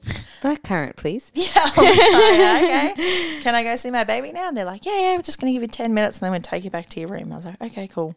Yeah. Got back to my room and I was just an emotional wreck by that point. Like I finally got my baby back. I was just felt like crap. Like I wasn't in pain yet because everything was still pretty numb. But yeah. And they came back and said it was a 3B tear, so not as bad as they thought. Okay. And I still didn't really understand what that meant. I knew 3rd degree was bad, but I didn't know the difference between A, B, and C. So, yeah, they kind of the pelvic floor physio came the next day, I think. I don't think anyone else really visited. I just remember the first night being really rough because they come in and check on you every hour because you've had surgery. So they wake you up, and then she was waking me up every 3 hours for a feed. And, yeah, it was really sore and stuff. And I remember it must have been early that morning. Midwives came in and I was like, can I just have a shower? Yeah. Like, because everyone talks about that post-baby, post-birth shower. It's the best shower you'll ever have. And I'm like, I had this baby like 14 hours ago. Like, I need a shower, man. Like, I had gunk on me still, like, because she pooed on me. Yes. I had all the, like, the betadine stuff on my legs. And I was like, no, man, let me have a shower. Clean. Yeah. And I said to them, I was like, how long do I have to have this catheter in? And they're like, oh. And then next minute, this midwife's like, whoosh, and rips it out. And I was like, oh, okay, we're done with that. Righto, no worries. And then I think they pulled one of the IV thingies out and said, we'll leave one in just in case you need anything, but we'll pull that one out. And it bled so much. Jeez. But I got showered, they like washed me, and it was so nice, and got back into bed and was more comfortable. So good. That was really good. Hey. And then how is that, so the postnatal recovery from a 3B, it sounds like everything else went pretty well. Breastfeeding sounds like it went pretty smoothly. She had a tie. Oh, okay. So I'm tongue-tied as well, but she had a more severe tongue tie than me. Yeah. So she had no lift, so there was lots of damage. So I was in hospital for 3 nights. Yeah. And she just couldn't latch. So I tried different positions. I had multiple lactation consultants come in and tell me what to do, and it just didn't work. And I was lots of tears and stuff. So the night nurses were brilliant. They helped me hand express. Yeah. And then by the 3rd night, I had the pump. Yeah. So I just pumped and fed her. And then they'd given me a name of a few specialists to go and see to have a tie release, because they're like, it has to be released. You can't feed otherwise. Like, you have to release that. And I was like, okay. We tried to get it done while we were in hospital, but she was born on a Wednesday, and it was kind of like Friday, Saturday by the time they kind of were like, oh, this needs to happen. Yeah. So they gave me a number of a lady, and I rang her and explained what had happened, and she was like, come and see me on Wednesday. She said, don't worry about it, refer, just come and see me. I was like, okay, cool. And she used to be the head lactation consultant at SCOO anyway. So she... Lois? Yeah. Yeah, she's great, She's a legend. So she did his tie as well. Great. And she was brilliant. We went in and saw her. She was like, right, give me a look. And I showed her, and she's like, yeah, we need to have a look at that. So We had a look at the tie. She did like all the assessments. She explained why we would cut it. She said you didn't have to. She was brilliant. Like she showed me how to hold and feed properly. And Hey, mister. what's up? So once we got her tie cut, she showed me how to latch her, and she latched straight away, and then it was smooth sailing from there. Once Wow, the fantastic. damage kind of fixed itself. So good. But yeah, it was really good because we're living with Mum. When I got home, I was like, I'll just pump until we go to this appointment. It's fine. And I pumped.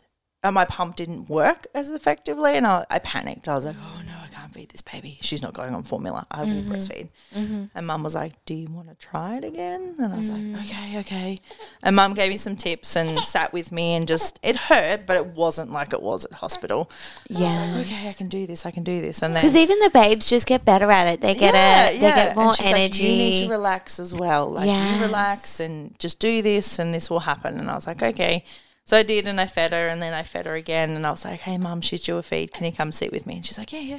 So I went down to the nursery, and she sat with me, and I fed, and then, fed her over the night, and and then once we kind of saw Lois on the Wednesday, she was a week old, and, it was all good from there. So that was really good. Amazing. So delve into this recovery with the 3B tear, how you kind of recovered from that and the struggles that came with that. So it was quite painful to sit and walk and things like that. So like I couldn't have the baby on my lap and get up and down with So the how long pressure. for? About 4 months. 4 months. Oh, jeez. So Matt was off for 4 weeks. He drove for 4 weeks. I sat on a towel on the side of my butt for about 3 of those weeks. The getting up and down, walking upstairs. Someone would walk upstairs with Bub for me. And then obviously by 4 weeks I had to do it because he went back to work. So I couldn't walk very far. We did the hospital sent me to their pelvic floor specialist, who was beautiful, and she kind of went through everything and checked everything out and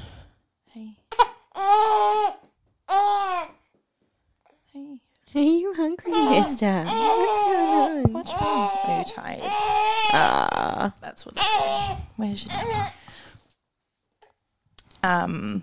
So I went and saw them, and they kind of just said pelvic floor exercises was all I could do for the first few weeks.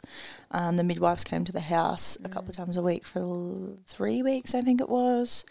I had lots of problems like passing, like poo, like I couldn't do a poo properly, like it was just excruciating every time, and then it was like on different stool softeners, and they were like, this should be working, you're on a really high dose, and I was like, it's not, and it feels like I'm passing a rock, and I had to push like the counter pressure on my perineum to do a poo, and like I would sweat and be sick, and I wouldn't leave the house until I'd done a poo that day because I couldn't do that in public because I needed wet wipes and I needed time and I needed someone to watch the baby, and it was just horrible. So I didn't really prepare.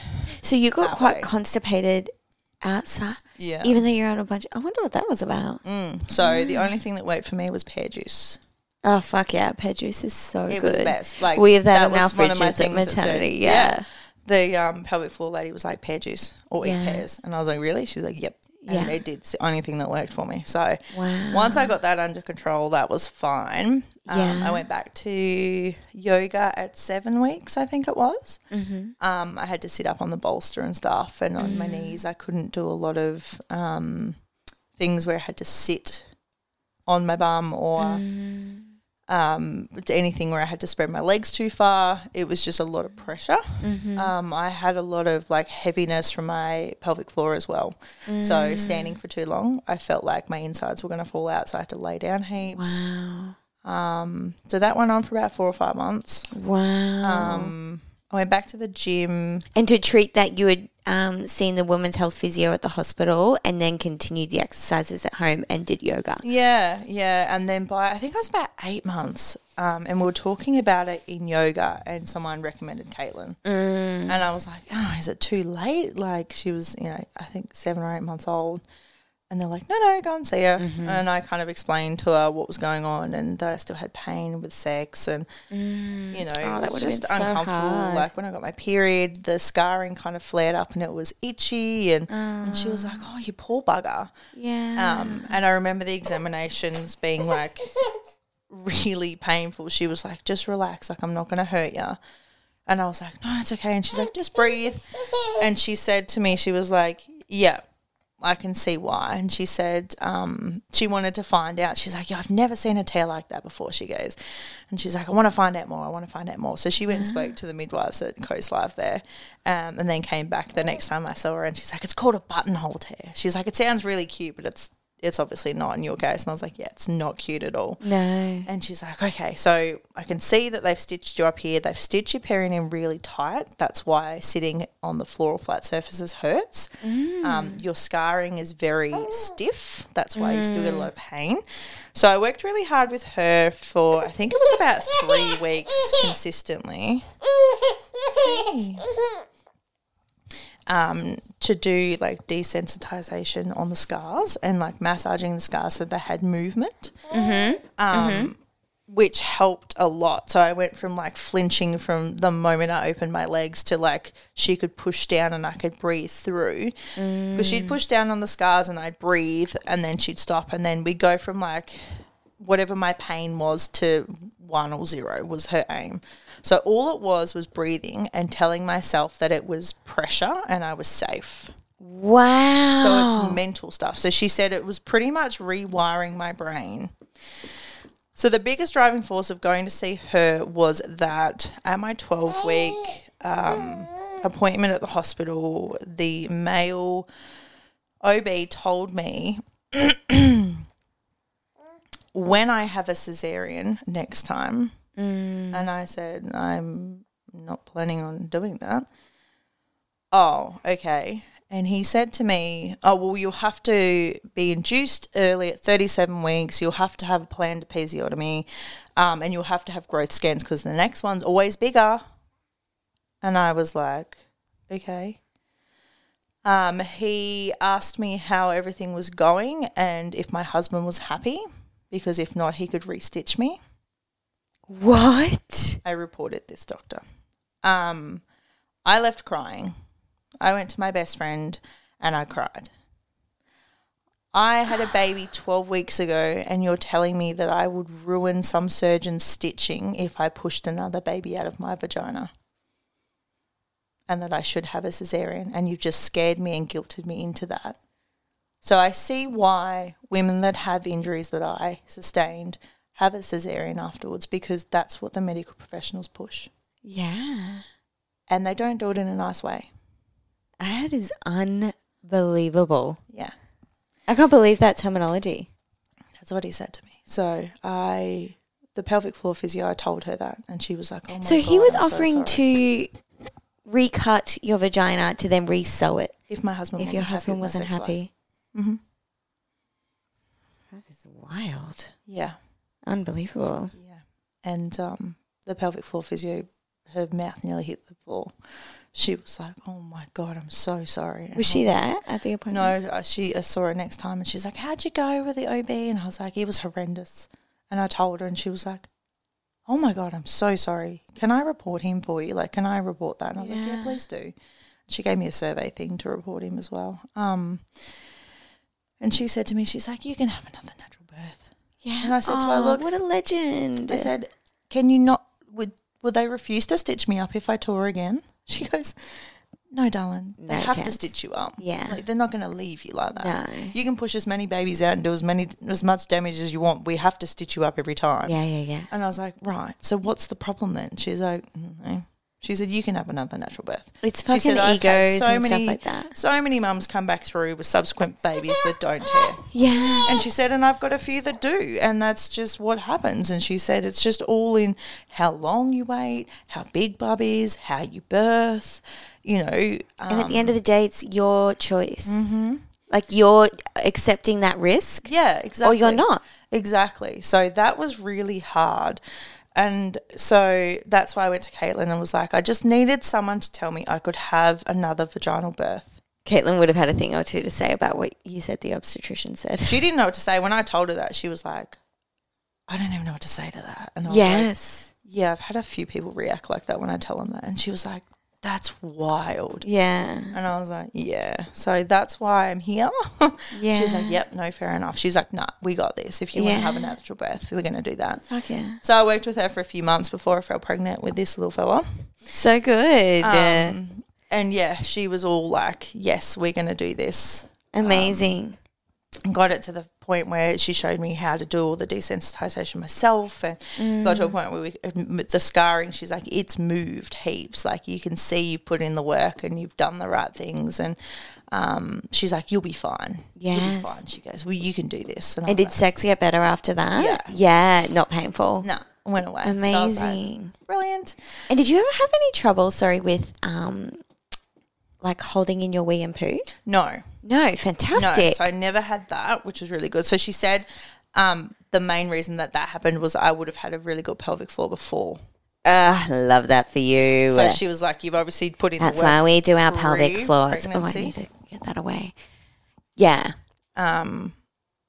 Yeah, so that was definitely something that I was like, okay, I did something right. You did so many things right, my love. You did everything right. It's just part of the gig sometimes with birth, and these are the things that are uncontrollable. Yeah, so I think that I learned a lot from my first birth and was like, right, I know my body. Do you feel like you could have done anything to prevent that?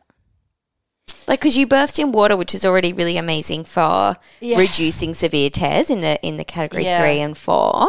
Well, a lot of the stuff and you were breathing was, they reckon if I wasn't upright at the time of descent, that's what they think made her flex her head on the toilet. Yeah, right. That big ass roar. Yeah, the big roar and the shift that I felt. Yeah. They believe that's what's happened, and she's whichever way is the wrong way is it down. Deflexed her head, and then the wrong presentation, and then I bared down again, and she's missed the little J bend or something. In there. And then that is meant to tuck their head in. Yeah, made her own hole. So by the time I got into the water, she was already through that area and pushing in that spot anyway. So had I been in the bath earlier, I went and did the birth debrief at the hospital, and they were like, okay, cool, why are you here? And I was like, I want to know what happened. Mm-hmm. And they're like, oh, okay. And they went through a few things, and they said to me, well, why were you in the bath earlier? And I said, they refused to put me in the bath. Mm-hmm. And they were like, that's very unethical. Like, that's an analgesic that they're refusing to give you. And I was like, and they were like, okay, yep, I can see there are a few things here that have happened that have definitely contributed to your injury. They were really good about, like, next time. How did that make you feel? Yeah. Like, I was angry. Yeah. So my original midwife wasn't there. She wasn't there at the birth. It was on her days off. I was wondering that. So I got the other two who weren't big fans of hypnobirthing. Weren't?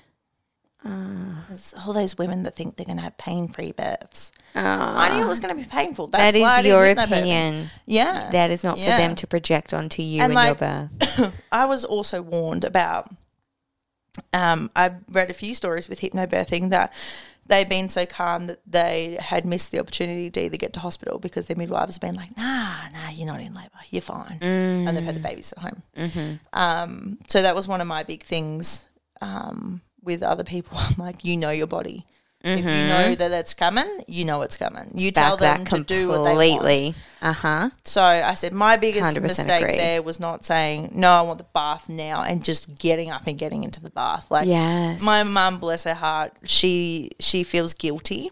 Oh. Because she said, I wish I'd advocated harder for you. Oh. She's like, I just didn't know what to do, and I didn't want to make the wrong decision because I knew that that's what you wanted, but if you wanted something different, then that's why she went to Matt and asked him, and he was like, nope, that's definitely not what we want. We want to do the bath. They're not checking her. And she's like, I wish I'd just said that they needed to document it and say, we've refused this, put her in the bath. Yes. Or she's like, I wish I'd just run that bath myself. I totally, hey. And I said to her, like, but you wouldn't have known, Mum. I was like, you did the right thing. She did the right thing. You supported me. You asked Matt. Like, you went through everything. I ended up in the bath. It was just too late. So there's nothing much you can do. I just said, look, for next time, that's when you start saying, right, you do this, or there'll be legal consequences if this isn't followed and this happens. So like, wild. Unfortunately, that's kind of the war we geared up for second time. Yeah. So, do a lot of research, and with hypnobirthing in particular, will tell you things like they'll say, they'll threaten you or negotiate things and say, oh, you can if we do this, or and it's not for any medical purpose. It's just they believe if it's over 4 centimetres, you're in labour and you can get in the water, because a lot of the stuff I talked about with the original midwife was language. So we're not saying failing, we're not saying pushing, we're not saying pain. We're saying we need to change positions. We need to hop out of the bath and try something new. That meant things were slowing or stalling. You weren't to use those words with me. And the idea was I'd get in the bath when I was ready, because I wasn't going to be checked, and that if she noticed things were slowing or stalling, she'd say, right, Nick, we're going to hop out and try a new position. But that wasn't documented. That was a verbal conversation. So second time round, that was all documented. Mum and Matt were given full authority to make sure that happened. Yeah. Unless there was a medical reason I couldn't get in that bath. Yeah. I was getting in that bath. Yeah. So yeah, it taught me a lot, and that's why I want to share my story with that. Yeah. And that, I birthed in a hospital in case something went wrong. Yeah. The mamas that do it at home, I take my hat off to them. I don't feel that confident to do that. Right. And I wanted to birth like that, but in a hospital. Yes. That if something went wrong, then I was in the right spot for them to help me. So you kind of need to know what's going to come up, what they can say, what your rights are. Yes. It is your body. Absolutely. They cannot touch you. You can say that, and all they have to do is document you've refused that type of care. 100% agree. That's how they cover their ass. Yeah. It is your body. They do not have to touch you. Yes. So being told that, I was told that I had to do this or I had to do that, like girlfriends of mine that were like, I just ended up having cesarean because they just said it wasn't going any further. Yes. I was like, how long have you been in labour for? Like 4 hours. I know. I was like, I know. And because you don't want to make their birth, they're okay with their birth. They don't know any different. So I don't want to judge and be like, oh my God, I wish you'd said. Or, definitely not. Next time you should. Like, it's not my place to tell them. No. And if they're happy and that's okay. And I don't want to cause trauma by telling them they birthed wrong. So that's hard as well. But it's eye-opening, isn't it? Like, I don't even know if you saw, we had the birth time screening on the weekend. Yes. Did you see that at all? Have you seen the movie? No, I wanted to. It's freaking amazing. You can always get it online on the website as well if you ever wanted. Beautiful. But, long story short, what they were saying in that I just see so often is, they start with, say, an induction or breaking of the waters, and then one thing leads to another, and then they end up needing the cesarean section for whatever reason. Say babe's heart rate has gone funny or something. So then they get the cesarean section, and then, the woman says, oh, thank goodness for cesarean sections. Like, who knows what would have happened to my baby if I didn't have a cesarean section. And obviously I don't ever say anything, but that's so hard because that's the story that then circulates. Thank goodness I had a cesarean section. Thank goodness. That's what she tells all her friends, creating this fear of safety of your baby without a cesarean section, and this fear of not having the safety of the hospital if you need that cesarean section. But really what created the need for that cesarean section is that initial popping up the waters to help speed labor up. And it doesn't mean that equals that. There's so much more to the story. And that's why I'm just such a big believer of when you fall pregnant, I think it is so important to listen to your thoughts, have awareness of what you believe and really question that if you want to, if you feel called to, question what you believe and if you want it to be true. Because if you don't want it to be true, it could be a whole bunch of other people's perspectives on their own stories that you've heard over the years that have just created these preconceived ideas within you. And if you want to change that, you can absolutely rewrite that. Yeah, definitely. Yeah. Sorry, that was a fucking tangent. No, I just had a chat with a new mama this morning about all this stuff and it gets me riled up, you know. Oh, it does to me too. Like sometimes I feel like I'm preaching to people and I'm like, if you want me to shut up, like it's cool. Like second time Story of my around, life. Me in yoga, all these first time mums are like saying these things and I was like, right, let me tell you. Yeah. And they would just sit there like on the edge of their mats like, oh my God. And then I'd turn to Christy and I'd be like, I'm so sorry, I've wasted 10 minutes. And she's like, no, that's why we're here, Nick. Like, this is more useful than 10 minutes of yoga. Yes. Plans with these people. So like good. everything. And they were like, oh my God, thank you so much. And yes. went from like being terrified to like seeking more and finding out more and being informed and thanking me. And I was like, I just don't want what happened to me to happen to you. I was informed. I was prepared as I thought I was. And even then, the system took over. Oh, do you know what I mean? Like, so hard. And there's nothing I can do about it. It has happened, and I have worked moving forward, and done like trauma therapy and stuff with birth to make sure that I'd recovered from that, as well as the physical stuff. Yes. Because a lot of it, like I blamed myself, like my body did the wrong thing, and now I'm suffering, and I should have done this, and I should have done that, and why didn't my body do the right thing, and all that kind of spiral, I suppose, because my postpartum prep was to walk gently and go back to the gym at 6 weeks and, you know, go for a walk with the baby every day and do all these wonderful things, thinking that was caring for my body. So when I couldn't do those things, that was a real mindfuck. Like I was just waiting around to poo all day. Yeah, pretty much. Yeah. Like, I couldn't go to the shops because I couldn't walk for longer than 20 minutes without feeling like my insides were going to fall out. Like, just shit things that I was like, all these things I was going to do on maternity leave. Like, I had 4 whole weeks with my husband. We were going to do all these things, and then I couldn't really do much. Yeah. And I kind of felt ripped off. Yeah. Especially when I did the birth debrief and spoke to Mum and Matt and found out more about what had happened. Yeah. Like I say, I'm thankful I didn't know at the time. Right. Because it made the experience beautiful and magical like I thought it would be. Yes, there was a twist at the end, but it wasn't anything major. It wasn't traumatic. It wasn't rushed. It was done quietly. The lights stayed off. They were very gentle about it. And they just did what needed to happen. But the cascade of how it ended up happening was because they wanted to do what they wanted to do to see where I was, to tick a box, which is all it is. So they can write at X amount of time, she was X amount of centimetres dilated, so we let her in the bath. But in then saying that, I worry that if I had have been checked and was 10 centimetres, they would have put me on the bed and said, let's push. Do you know what I mean? Like, oh, you're 10 centimetres, it's time to push. She might not have been there in the right spot yet. No, she might not have been low enough yet. So that's my biggest gripe, I think, with the medical system. I hear. Is that, even if you are prepared, I just think your birth partners need to be more cutthroat.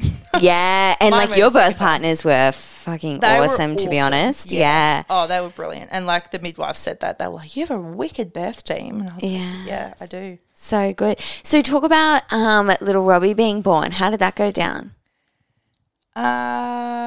Similar kind of labour to Bon, which was really good. Interesting. A similar time, like 40 weeks? 40 weeks and 1 day. So she was 40 and 3. Yeah. And he was 40 and 1. So it was much easier. Wonderful. Yeah. Can we pause? Yes. Okay, let's continue. You were talking about your birth with him. And you started at 40 plus 1, you said, or he birthed at 40 plus 1. Yes, he was 40 plus 1. So it started similar. So I was worried that like with second baby, they tell you like it'll be quicker. So I was like, oh God. Hubby was really worried in that as soon as I went into labour, we go in the hospital. I was like, no, because we're in our house now. So we've got plenty of space. We've got a big bathroom. It's all tiled. So if anything happened, we kind of went through the plan of like if we got to the point where it was too late, you need to call 000, you need to unlock the door, bring some towels in, and you need to use one of either whoever's phone isn't on to 000, you need to ring either mum or my sister because they're 10 minutes away for Bon. If she was in the house at the time, if she was at daycare, cool, whatever. Yeah. I said, he's not just going to drop out of me, babe. Like the first labour was 8 hours. Yes. It's not going to be that quick. Usually half is like what they kind of average it, say, 4 to 6 hour kind of thing. So I was like, we've got time. He's like, well, you just have to be honest with me and tell me when it's happening. And I was like, yep, cool, fair enough. That's fine. Yeah. So we obviously organised everything for who would look after Bon and that mum would come and we'd labour at the house again for as long as possible. A lot of my care this time round, they obviously go through your history and say to you, like, they have the OB's notes. So from old mate that said, you need a cesarean, you need to be induced, blah, blah, blah. My midwife that I had, I explained, I took mum and Matt with me to the first appointment to meet her and was like, right, this is my birth team. This is what happened last time. This is not going to happen again. She was like, right, no worries. She was great. You're an MGP again? Yep, MGP again. Different group because I didn't want the other 2 midwives that were there. Yeah. I would have been put back in that group because the original midwife that I had left anyway. So otherwise I would have gone back to her.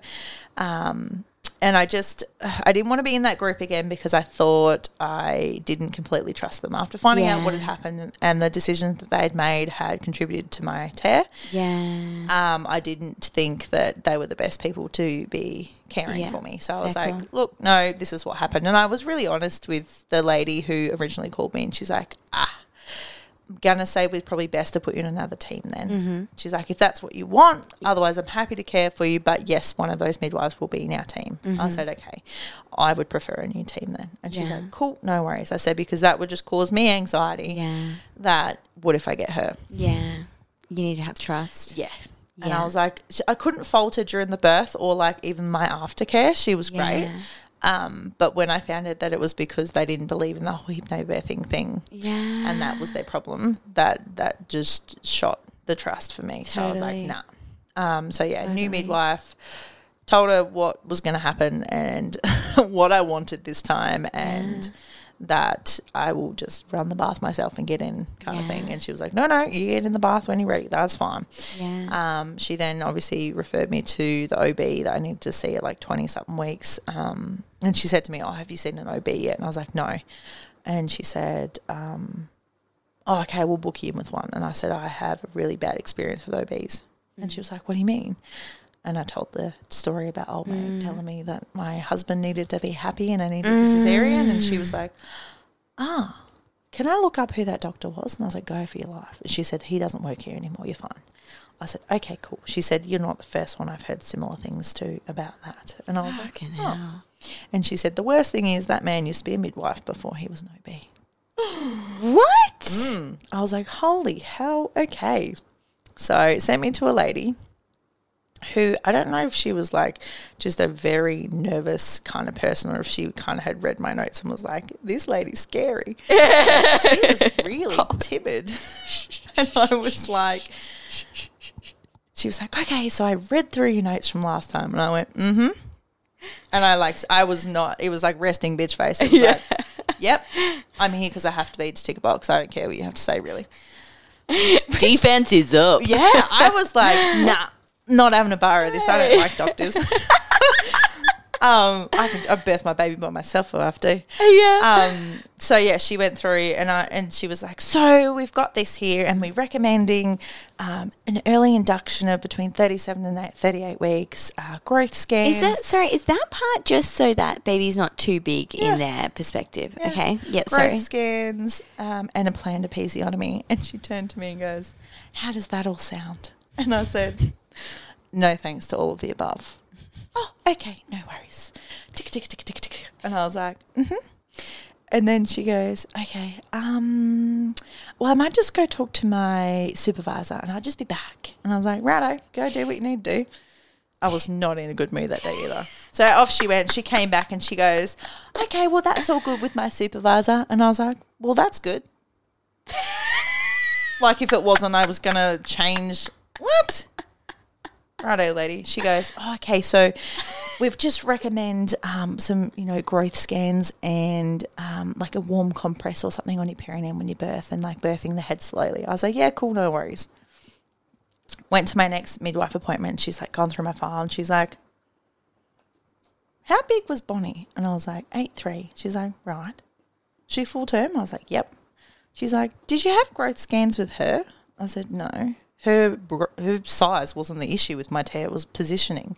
And she said, oh, they've got on here growth scans. Do you want to do that? And I said, no, thank you. And she's like, okay, good. I don't need to do that. And she just like overrode it and was like, don't worry about that. So good. Which was really good. Queen. Love that. Because I did all the research about, so I did all the stuff with Caitlin. I did research about planned episiotomies and read so much stuff. There was one from the Queensland government that said, the health department part, that said planned episiotomies do not reduce further tearing. And that was their own document. I printed this stuff and took it with me to my midwife appointment so that I had evidence behind me to say, I am refusing that type of care and here is why. Mm-hmm. You need to read this too. Mm-hmm.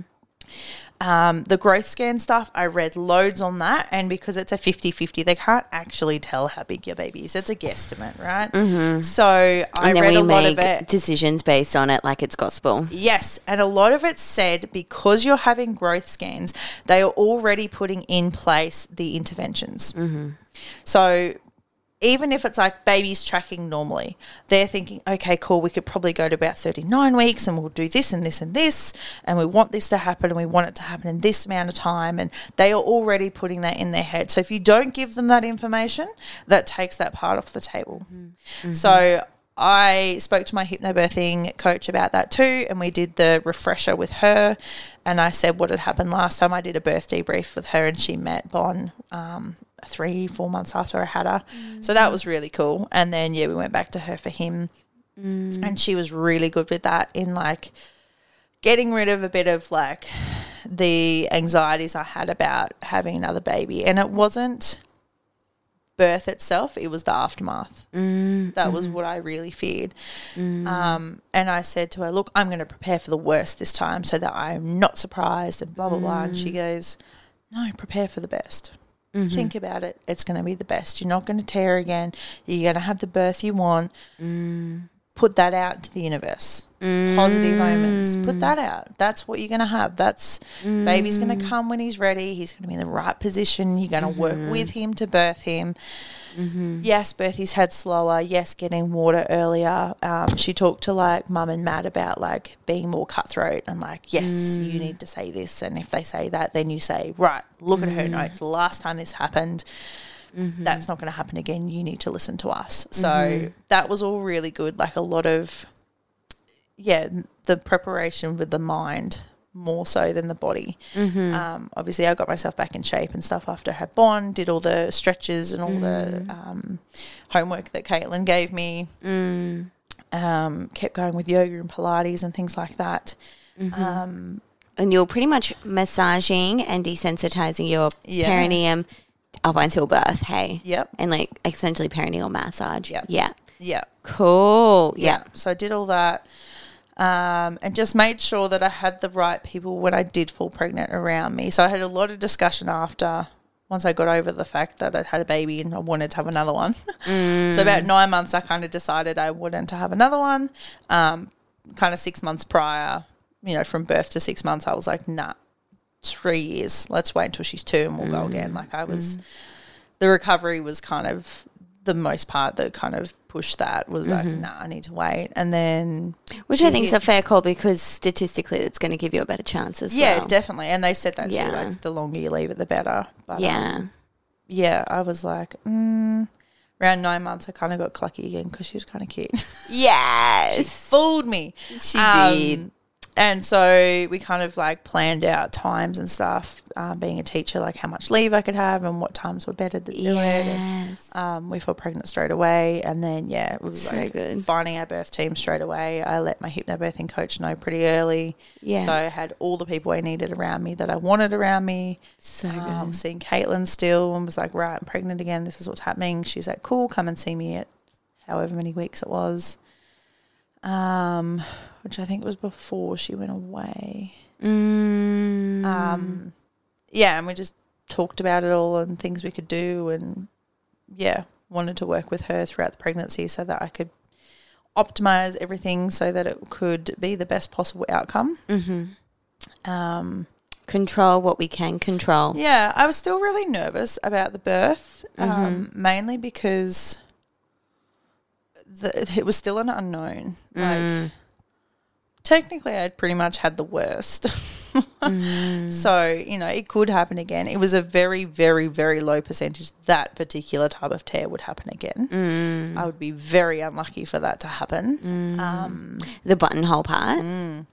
Interesting that it would be a low chance. I thought because that was like a weak point in my perineum, that would be more likely to go, but I don't think it would. So, interesting. There was obviously they were worried about it going during birth, so they talked a lot about like birthing the head slowly and things like that. But there was the midwife I had did ask me if it was going that way, would I want an episiotomy? And I was like, yeah, like obviously don't want to tear all the way through. That would be horrendous. So yes, if that was going that way, then yes, I would like that offered.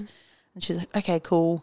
And then towards the end of my pregnancy, she started kind of talking a bit about like not having me in the bath as long and checking me. And I was like, this isn't really what I want. So I would have a chat with Matt to be like, did I hear that right? Like, is that what she was saying? And he was like, yeah. And I was like, I don't want that. Like, I needed to know that. And he's like, right, well, we need to say that. So, because it kind of, he felt like she went the other way and was like, yeah, just do you. Just go in and birth the baby. Like, I'll just be there. And he was worried that if anything went wrong, she wouldn't have said anything. And she's like, no. Like, I would just kind of give you your options and then my opinion if you want my opinion. Like, I would just lay things out of like this. If we don't do anything, this will happen. If we do something, this is what we'll do. And then if you want my opinion, I'll give you my opinion on top of that. And he was like, okay, cool, no worries. And I was like, I don't want to be checked when I come in. And she's like, oh, okay. I would just have to write it down as that you've refused that. And I was like, yeah, that's fine. You can do that. She's like, okay. So, I don't know, just kind of a bit weird towards the end. And then at 38 weeks, kind of shifted into a little bit more like medical. Textbook medical. Yeah. Where did that come from? Don't know. So, at 38 weeks, she had to go on emergent leave. 38 weeks? And she was like, so I've got to go on emergent leave and I'm not going to be here for your birth. I was like, story of my life. It's fine. My original midwife wasn't there for my first baby, so whatever. And she's like, I wonder if, because sometimes like shit happens in birth, right? Yeah. And it can be pretty traumatic for all those involved. So I'm wondering whether her sudden shift and then her emergent leave, I wonder whether she's had a bit of a traumatic kind of experience and needed some like time, it was time really off. weird. I was like, okie dokie. And I was like, great. So back to my birth partners. Right, shit's hit the fan. This is what's happening. This is the plan. And they're like, right, how you doing? I was like, I'm fine. I can do this. It doesn't matter who's there. I need to be there. I need you guys to do this for me, and I don't care who is there medically to do the paperwork. We'll be fine. Yeah. We got this. This is what I want, and this is what you need to do. And they're like, yep, we got this. We got this. So I met this lovely lady, Liesl, at 39 weeks and 2 days. And she read my notes, and I said, the midwife that handed me over said, I've told her everything, like, you're going to be fine. And she was the best. She was like, right, no, you tell me what you want. You get in that bath whenever you want. I don't have to touch you. Life happens for me, baby. And love she that. had won midwife of the year before or something like that. Like, Liesl. It was Liesl. She's usually in birth suite, but she was put on MGP to do the last few mums that this lady had. So I was very fortunate to have her. That's so good. She was brilliant. That's fantastic. Like I walked out of that meeting with her feeling like, yep, see you on birthday. I got this. And she was fantastic. So amazing. Birthday rolls around, Sunday morning, it's 3:30, and I get the similar pain I got to when I went into labour with Bon, and I was like, oh, I don't feel good. I know what this is. Yes. And it went from like, ugh, to, okay, go back to sleep. Yes. And I laid there, and the surges rolled probably every 10 to 15 minutes, I reckon. Yeah. And by 4 o'clock, I patted Maddie on the shoulders and I went, babe, I'm in labour. It's all good, just go back to sleep, but I'm in labour.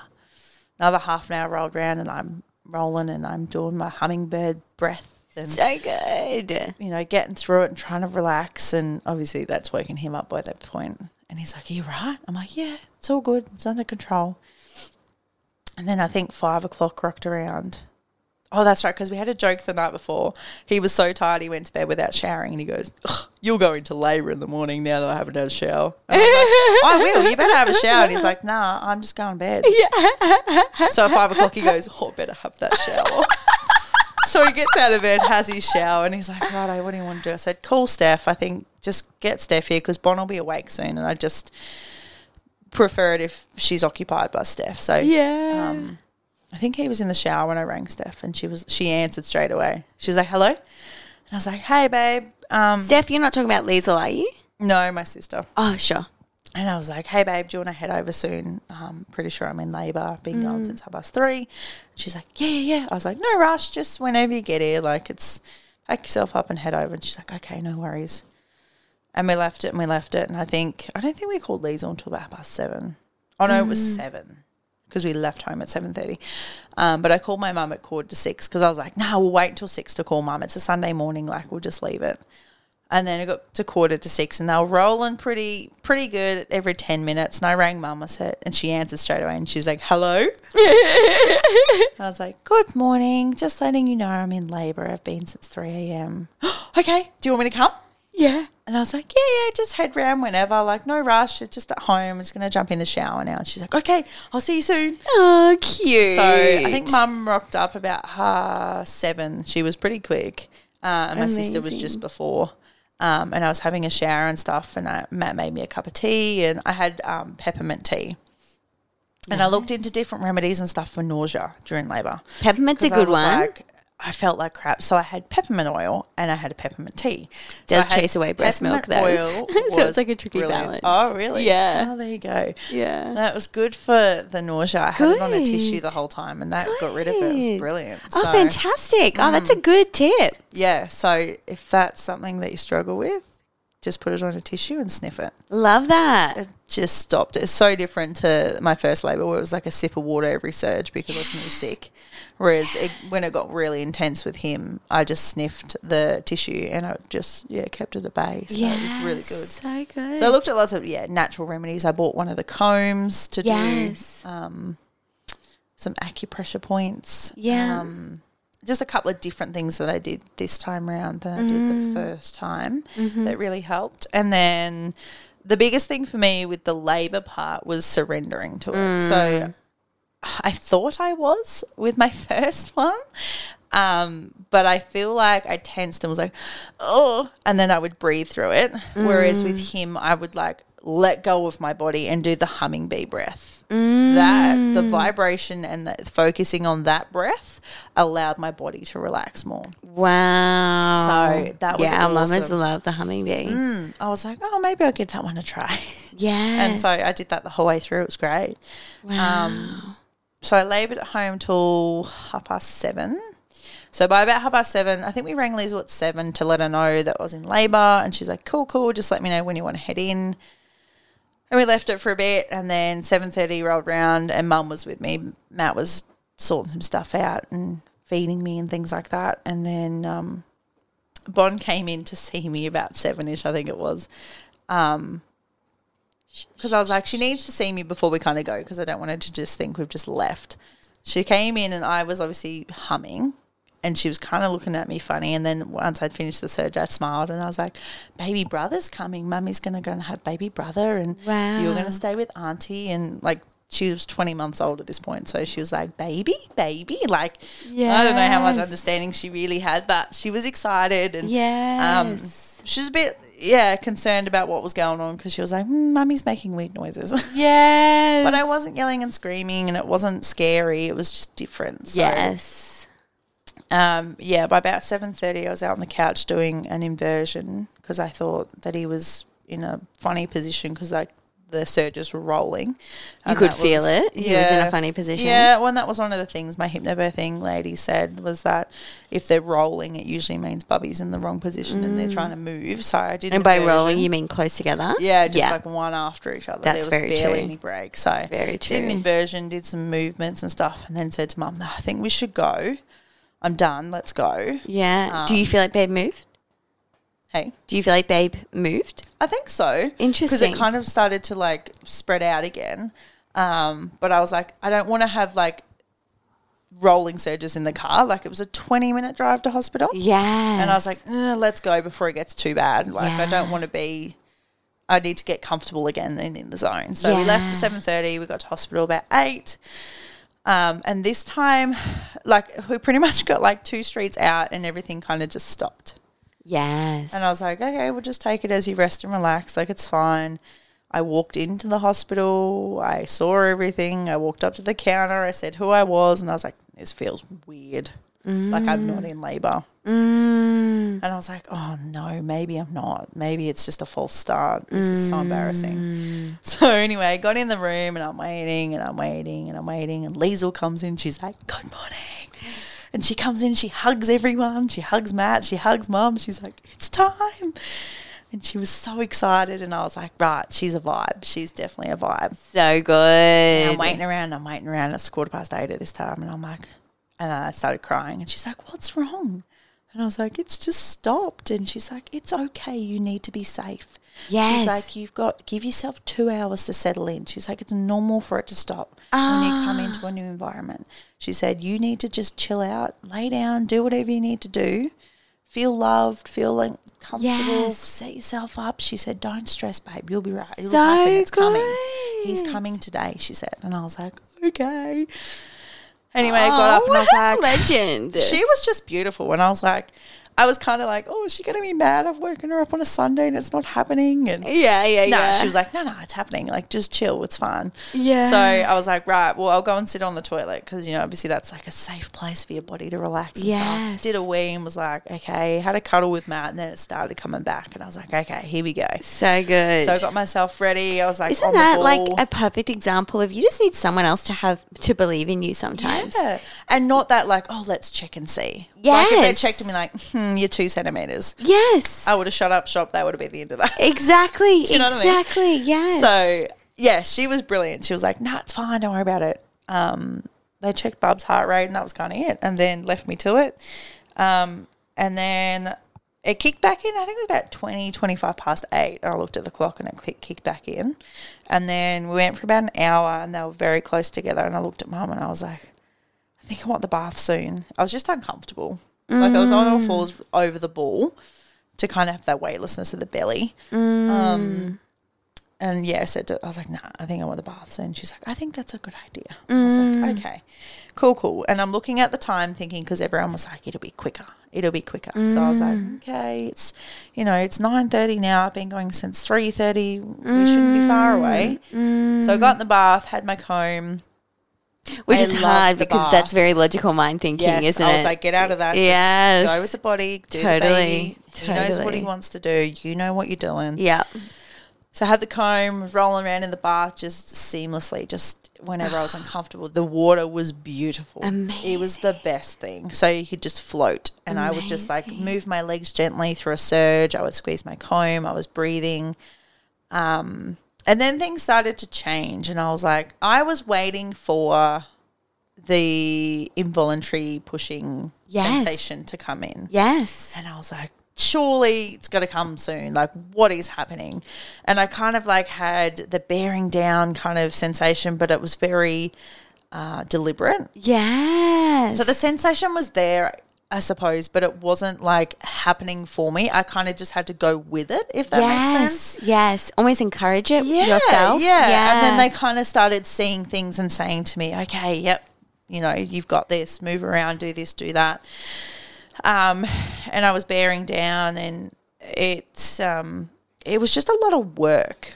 So I don't know whether that was a protective thing that my body was like making me more aware and not doing it for me so that I could slow down the birth to prevent the trauma.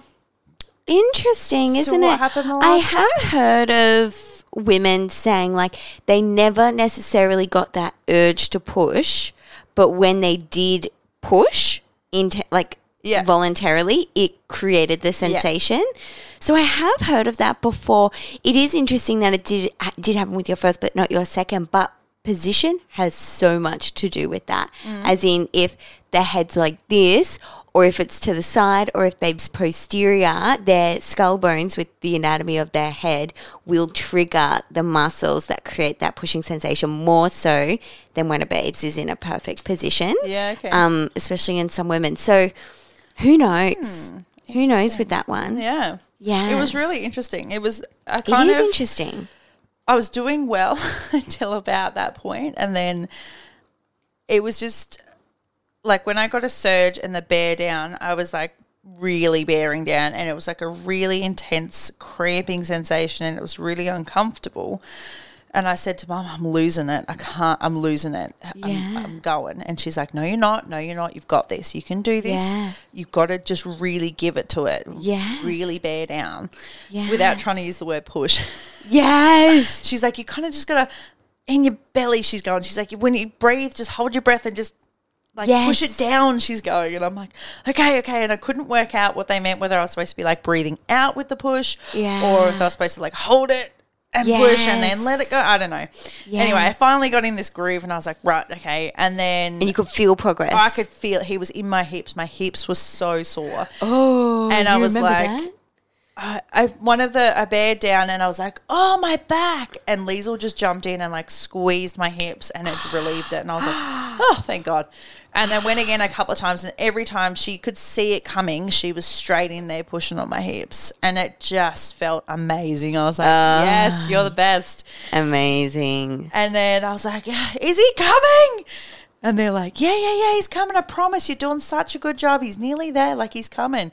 Because I was like, I don't feel the burning sensation yet. I don't feel the pressure of, like, him there. Yes. It was almost like I couldn't figure out where he was in my body. Interesting. Like, I could feel him in my hips, if that made sense. It was, like, flared and, like, I just felt like I was being pushed apart. Yes. And I was like, but he's too high. He's still too high. I can feel he's too high. And just kind of rolled with it, and like the push with the hip thing, I don't know if he just then slid into where he needed to be, because then I could feel the stressing sensation. I was like, okay, here we go. Remember this? This is it. This is the last bit. I got this. Well, that makes a lot of sense, because the way that the pelvis works is that, say, when the bottom is closed, the top is open. When the top is open, the bottom's closed. So when she's pushing your hips together, that's a technique that we can use to open the outlet, separate the sits bones to create space for babes to move down. So she's just a fucking queen. She knew it was up. Oh my God, she was brilliant. Love that. And she's like, everything's going really well. I'm just going to call for the second midwife because it's happening soon. Everything's going really well. And she's like, she's like trying to find the button. Yes. Like, it's not an emergency. It's fine. She's like, it's time for me to call another person. She's going. And I'm like, okay. So good. And then, so bearing down stage, I was like, right, you have to just chill. You have to just chill. And they said to me, this is it. This is all you. You need to control it. You need to control it. You've got it. You've got to control it. You've got to control it. And I was like, okay. And it felt like the longest time ever birthing his head. But I was like, you could push really hard and be down, and then you'll have 4 months of recovery like you did with Bon, or you just breathe and let it happen. You can do this, and it will be fine. So I did, and I breathed, and I moved where I needed to, and I breathed, and his head came out, and I was like, oh, God. And then his shoulders, and then they said to me, sit back, and here he comes. And I sat back, and out he came, and they grabbed hold of him because they're so slippery. Like, they said that. They're like, he's going to be slippery. And I was like, I did not prepare myself for that. Pulled him up, and they pulled the cord off because it was like over his back, and flipped him up, and I was like, I did it. And we're in the bar. Yeah. And my mum was like, you did it. Hubby's crying and kissing me. I cried. I was like, and Liesl's like, you did it. And I was like, thank you. She's like, don't thank me. That was all you. It was just, it was amazing. I was like, I did it. That was you. I did it. You did it. That is just so exciting. That is so exciting. Oh, I'm so proud of you. Awesome. Well done. Isn't that just, birth is so powerful. Yeah. And I think too, mine was like, fuck you, I can do this. Yes. All by myself. Watch me do this. So I had a little second degree, and the doctor that came to like assess, so she said, usually second degrees the midwives can stitch, but she's like, because of your previous trauma, I want to make sure it's done nicely, so I'm getting a doctor to come see you.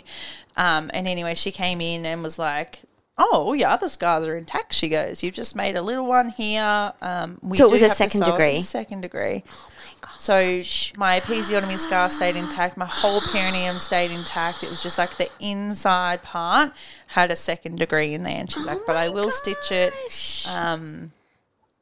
Yeah. And I was That's like, incredible. oh, my God. I mean, I cried because I was like, oh, no, I tore. And Lisa was like, no, you've done such an amazing job. It's like he just pushed that little bit there to get himself out. He's just grazed it and like pulled through a bit. Like that's all. Like it's not what you did. It's not going to be the recovery you had last time. This will heal faster. It's internally, so it's going to heal quicker. And I was like, okay. And they're like, we do it here. Like you don't have to go anywhere. You can have Bubby on you. Yes. It's fine. No like, epidural or general.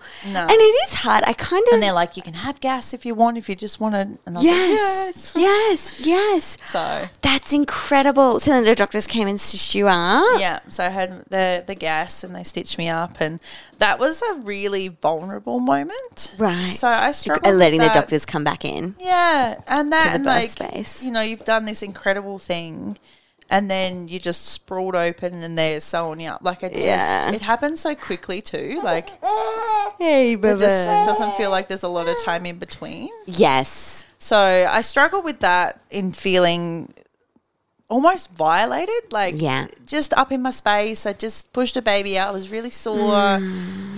And you just want nothing down there after birth. And I feel like, so his birth was harder, I find. In what way?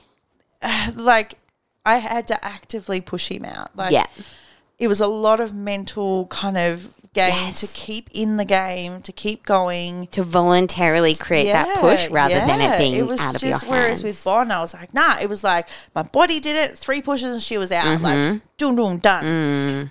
But then I had all the damage, you know. So, like, after I was stitched up, I got in the shower. I showered myself. I could bend over. I could pee after I had him. Like, so different. I mean, the uterine contractions were intense. It was like a really bad period straight up. And I was like, what is happening? I feel like crap. Yes. So, like, lots of heat packs and stuff. After like, him? Yeah. And like 2 days of it, and then that was it. Yeah. And I was like, this is really intense. That just gets like progressively more intense with each baby. My mum said that. She was like, once I had your sister, it was like, I called the midwives and was like, so I think I'm in labour Wait till again. you're 4. What is happening? Yeah. And she was like, so each time it gets a little bit more. And I was like, oh, goody. Yes. But like, I was sent home that night. Wow. So I got to hospital at 8 a.m. and I left at 5:30 p.m. Oh, like just a casual work day. Just come in, make a mess and leave again. Like that was insane. So I did ask to stay the night because I had a toddler at home and was like, I just need a minute to just process that I've just given birth. But they were full, and because I was with MGP, I had access to midwives. So the protocol was I had to go home. It was straightforward birth. Everything was fine. He was fine. And I was like, righto, well, go get Bond. Like, I wanted Bond to meet him up at hospital before we went home. I didn't want to just rock up home with his baby. Yeah. So, because she knew we'd left and where we'd gone. So, Maddie went home and got the car seat sorted and came back in so they could meet. And it was love at first sight. It was the most beautiful thing ever. And then, we got to go home. So incredible. I was home by dinner time. Isn't that crazy? You got to sleep in your own bed. Yeah, so that was so nice. Beautiful. Like being at home in not my own bed. Obs and beeping machines or anything like that, lights or that was really good. I did enjoy that part. Yes. And I had my sister stay the first night, so she attended to Bon in the morning. So good. And then the first week I kind of just stayed in bed and learned how to feed him and be with him, and he was a very different baby to her. She was a feed every 3 hours, go to sleep, clockwork. This one wanted to be on me constantly. fed at like random times, and Yes. it was really hard to find a groove with him. Especially for the type A gal who likes a good routine and structure and stuff. It can be, babies like that can be really difficult to get your head around. Especially because when they say when you have two, the baby part's not the new part, it's the toddler bit. Like trying to work out the toddler with the baby, because you've got the baby bit. You got this. Yes. Whole different ball game. Absolutely. Sometimes people say going from 1 to 2 is harder than 0 to 1. Yeah. Yeah. It was insane. I was like, he's so different. Like, comparing it to my own experience. So, like, being a second-time mum, you kind of have these expectations of yourself that you know what to do. And you should know what's happening and should be able to do these things. And, you know, it was such a long 12 weeks to start with him. Like, just getting to know him and kind of, because I felt so good this time round. Yes. Because I was like, I went for a walk around the block at a week, or just shy of a week postpartum. I didn't do that for like 6 weeks with her. Yes. So just such a difference with recovery. Much. I bled for like 3 days and that was it. Like, wow. It was just so different. I did a poo on the second day and like messaged everyone. I'm a friggin' pooping unicorn. I just did my first poo and my insides didn't fall out of me. Oh you my should gosh. high five that. Like, and I'm 2 days postpartum. Yeah. Yes. 100%. I was like, everyone should high five. I'm telling everyone. I told all my friends. I messaged my sister and my mum. And I said to Matt, I was like, Matt, guess what I just did? He's like, what? I was like, I just did a poo. And he was like, good job, babe. And I was like, no, do you not remember my first poo after Bonnie? Like, come on, high five me, man. Yeah. Like, that was without any medication. And he was like, okay, babe. Like, You're whereas amazing. my sister was like, yes, go queen. And my best mate was like, yes. I love that. So all my mama friends were like, yes, queen, you got this. Fully understood. Whereas like others were like, good job. Like, thanks for sharing your poo with me. Like, it was so funny. That is so funny. But yeah, it so was definitely how did that worth it. checkup go with Caitlin, that first checkup? Was there anything? She couldn't even there? really see where the scar was. Oh my I couldn't tell her where she was pushing down. I was like, I can't tell you where it is. And she was like, oh my God, your scar tissue looks great. And like, that's healed really well. She's like, I'm pretty sure it's this here. You know, is there any pain? And I was like, no. And she was like, that's so good. She's like, I knew you could do it. Like, go you. So yeah. And I did the Restore Your Core program with her and started doing like Pilates with her and stuff afterwards. And yeah, and she was like, you're moving really well. Like, everything's really good. I had no ab separation this time. So like, good. So I was like, the preparation in between the two, like, they were close, really. I was 11 months postpartum when I fell pregnant with him, which was my intention, I suppose. Like, it wasn't a surprise. We were like, righto, let's start trying, and we're pregnant. Yeah. So, yeah, it was more about not just taking that first. Like, if I'd taken that first doctor's opinion, I probably wouldn't have had another one. No way. If I didn't have that kind of fuck you attitude, yes, I wouldn't have had another one. Because when he told me that, I fell apart and I was like, I can't do that again. No. I can't. I'm in so much pain. I'm so uncomfortable. I can't do that again. I can't risk that happening again. Yeah. And instead of giving up or just saying, oh, fine, I'll just have a cesarean like you say. Yeah.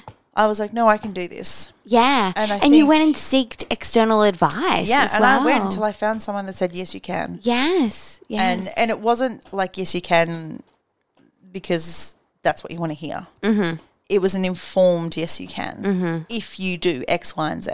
Yeah. So I think that's my biggest thing for mamas who have had a significant tear and want to birth again vaginally.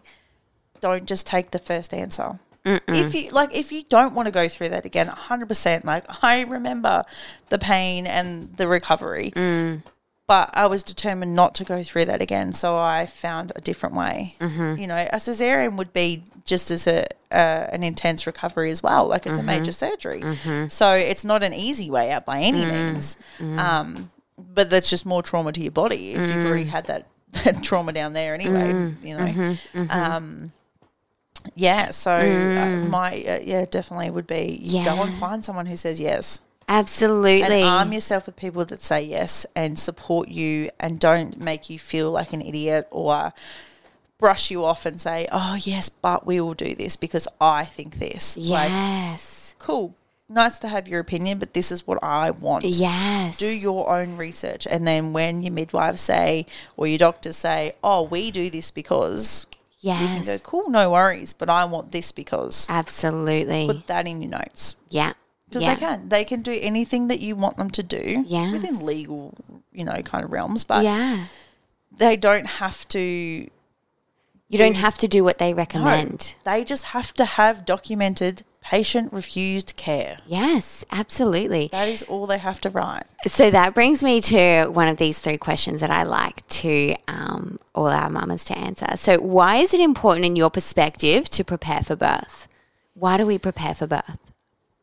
I think a lot of preparing for birth, because it's not something you can just rock up. Like I've seen the things about you don't just go and run a 50 whatever K marathon without training, right? Because your body won't cope with that. So it's a similar kind of thing. And if you don't know what it's supposed to be like, it doesn't mean, like some people think if they go in naively and just don't worry about it, that they won't have trauma because they won't know what it should have been. So that's very true. Yeah. And then it's just not willing to face that fear. Yeah. And I feel like the more you know, the more you can control that fear. Like, it can be easier for you. Yes, labours can go on for hours and hours and days. Like I have people that say when I say that my first labour was 8 hours and 26 minutes pushing, they're like, oh, I hate you. Mine was 36 hours. And you're like, oh, okay, what did that entail? And it was just like throughout the day or, when they got there, the midwife just suggested we do this or the doctor suggested we did that. And they just go with it. And that's hard too if you're not in that space where you have people that are educated around birth. Definitely. Or that experienced birth. Like obviously if you're with your parents and stuff, your mum might have some sort of experience. But like with my grandmother, she always says she was, giving birth to my mum and they said they needed to cut and she sucked on the gas and knocked herself out. Yeah. And that's how she tells the birth story of my mum. And like, that's all she says about birth. Yeah. She'd never said anything more. Totally. Whereas my mum will tell you like she went into labour at home and this happened and that happened and then she got to the hospital and then these things happened and she wanted to birth on her back and that on the bed and that's what felt good for her and that's what she did. So, there's lots of different ways to do it and lots of different things. But, you've got to do what feels right for you. So if you're not sure, find out. Because it's a better way for not just your body. Like obviously if you know what you're doing and stuff and you're informed, you can reduce things happening. Yes.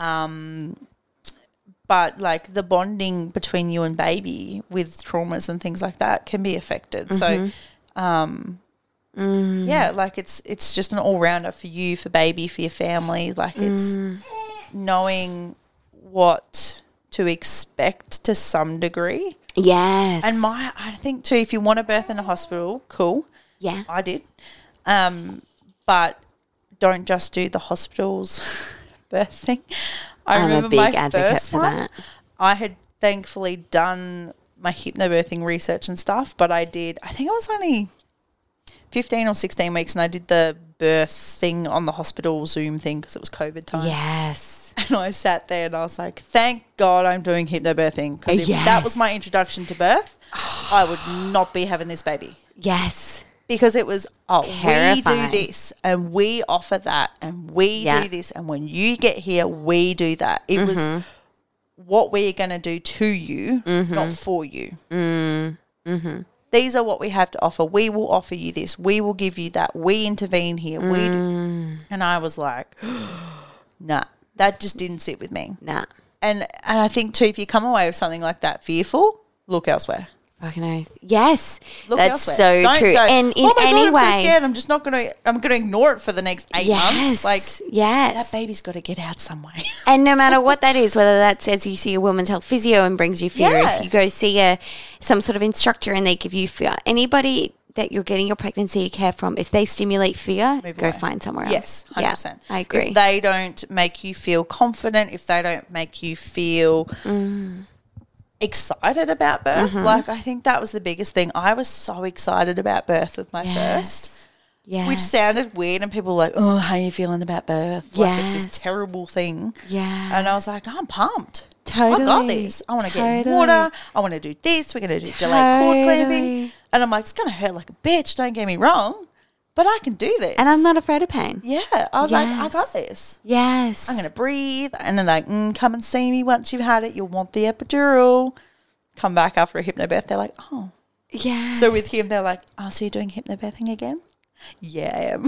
Yes. So, yeah, I just find people that make you feel good, make you feel excited about birth. Yes. That, make you feel confident in your body and yourself. Whether it's, you might not be able to have a natural birth, and that's fine if you want to, you think, yep, I want to use medication or I want to have a cesarean. That's fine. Like, I'm not saying that you can't or shouldn't do any of those things. Mm-hmm. That's what you want, but you want to find someone that supports that. Yes. Whatever it is that feels right to you. So if it's like, I want an epidural because that's how I want to birth, then do that. Or I want to, there's still ways to have those positive birth experiences and have it the way you want to have it. 100%. Whether it's, I have to go in for a C-section because of medical issues. Well, find someone that supports that and is going to make that a beautiful experience for you and baby. Absolutely, 100% guarantee. It's just about being informed and making your own informed decisions. Yeah. I remember I interviewed a doula. So she said to me, because I was like, I'm thinking about having a doula. Yes. But the thing was, like, if you had too many people in the room, their mum wouldn't be able to come in. It was kind of like they were still at that COVID guidelines of like 2 birth partners. And I was like, mum pretty much is a doula without being certified. Absolutely. She did everything that a doula does, which was really good. Yeah. So, I was like, nah, let's just do this. Good idea. Good idea. Yeah. So my next question, did you have any weird pregnancy cravings? Not really. Oh. No, I didn't have with neither of them? No. How good. I lived on strawberries and chocolate dip with Bon. Ah, yes. And then cheddar shapes. There's some pretty weird pregnancy cravings. So I was like, they were my things. Love that. Love that. And did you have names picked out for the bubbers before birth? Yes, I did. So I had a list. Have had a list since I met my husband. So Bonnie is named after before we get nana. married. Are you going to be okay with this list? Are you cool with this list? Otherwise, you're not my man. Well, even funnier. So we had Bonnie on our list originally, and then I met his cousin Bonnie at a funeral, and I was like, we got home, and I was like, dude, your cousin's name is Bonnie Louise. And he was like, oh, yeah. And then 2 years after that, I find out that his grandfather's name is George, and that was also on my list. He's never mentioned that these are family names. Anyway, so Bonnie was my nana's name on my dad's side, and Louise is my middle name. And his cousin, Bonnie Louise, her name is Bonnie Louise. So I was like, well, technically that's her first name. Yeah. Mine would be Bonnie, and then her second name's Louise. So technically different. Yeah. And she's beautiful. Like, I remember I had her at my hens and I said to her, I love the name Bonnie, and my nana's name was Bonnie, and I really want to name my daughter Bonnie. And she's like, yeah, I love my name. Go for it. Like, she was so supportive. And I was like, that's the only approval I need is the person that has the name. And I was like, if she's cool with it, I don't care what the rest of the family says. Yeah, fuck no. Whatever. No way. Exactly. So, she was named. So I said to my dad, look, if it's a girl, we're pretty sure that, Bonnie is one of the names we want to go with. Otherwise, Ellie, I think, was the other one. And then boys, so he's Robert, after my grandfather on my mum's side. And Christian is Maddie's middle name.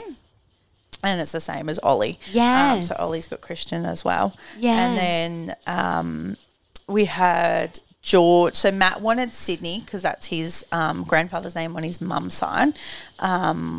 And he adored his grandfather. So he's like, I want to name my child Sydney. And I was like, I don't like it as a first name. But I always loved the name George. And then his grandfather passed, whose name is George. So I was like, well, we could use that as well. Yeah. So I was like, well, if we save that one to the last, we've got George Sydney, or if it's a girl, it's Georgia Sydney. Yes. Which still encompasses the grandparents' names. So our kids are named after our grandparents, which So I think is good. beautiful. And then they've each got our middle names. So amazing. So you plan on having a third? Yeah, I think so. Ooh, Yeah. exciting. Yeah. So, I said that to Liesl. Liesl was like, yes, we need more baby Taylors in the world. Yes. So she was like, hit me up. Like, I want to know if you're going to have another one. Like, you need to have another water birth. You were awesome. You got this. So I was like, okay. Well, after that second experience, you're going to feel just so empowered entering that third. Definitely. Amazing. Well, thank you so much for jumping on the podcast and telling Thanks us for your having me. amazing story. Anytime. And he was so good, right? He did well, yeah. He's been so good. That was the sweetest thing, him just napping on me Yeah, before. that was so cute. I just melt in those moments. Oh, well, thank you so much. No worries. Thank you so much for listening. I really appreciate you being here. All of our podcasts are recorded live in the Facebook group, so you are not only the first to listen to the podcast, but you are able to ask questions throughout the podcast. If you wish to jump into the Facebook group, the link is in the show notes. I would really appreciate if you left a 5-star written review, shared this podcast with someone who would appreciate, or even share your recent listen on your social stories. Talk to you soon.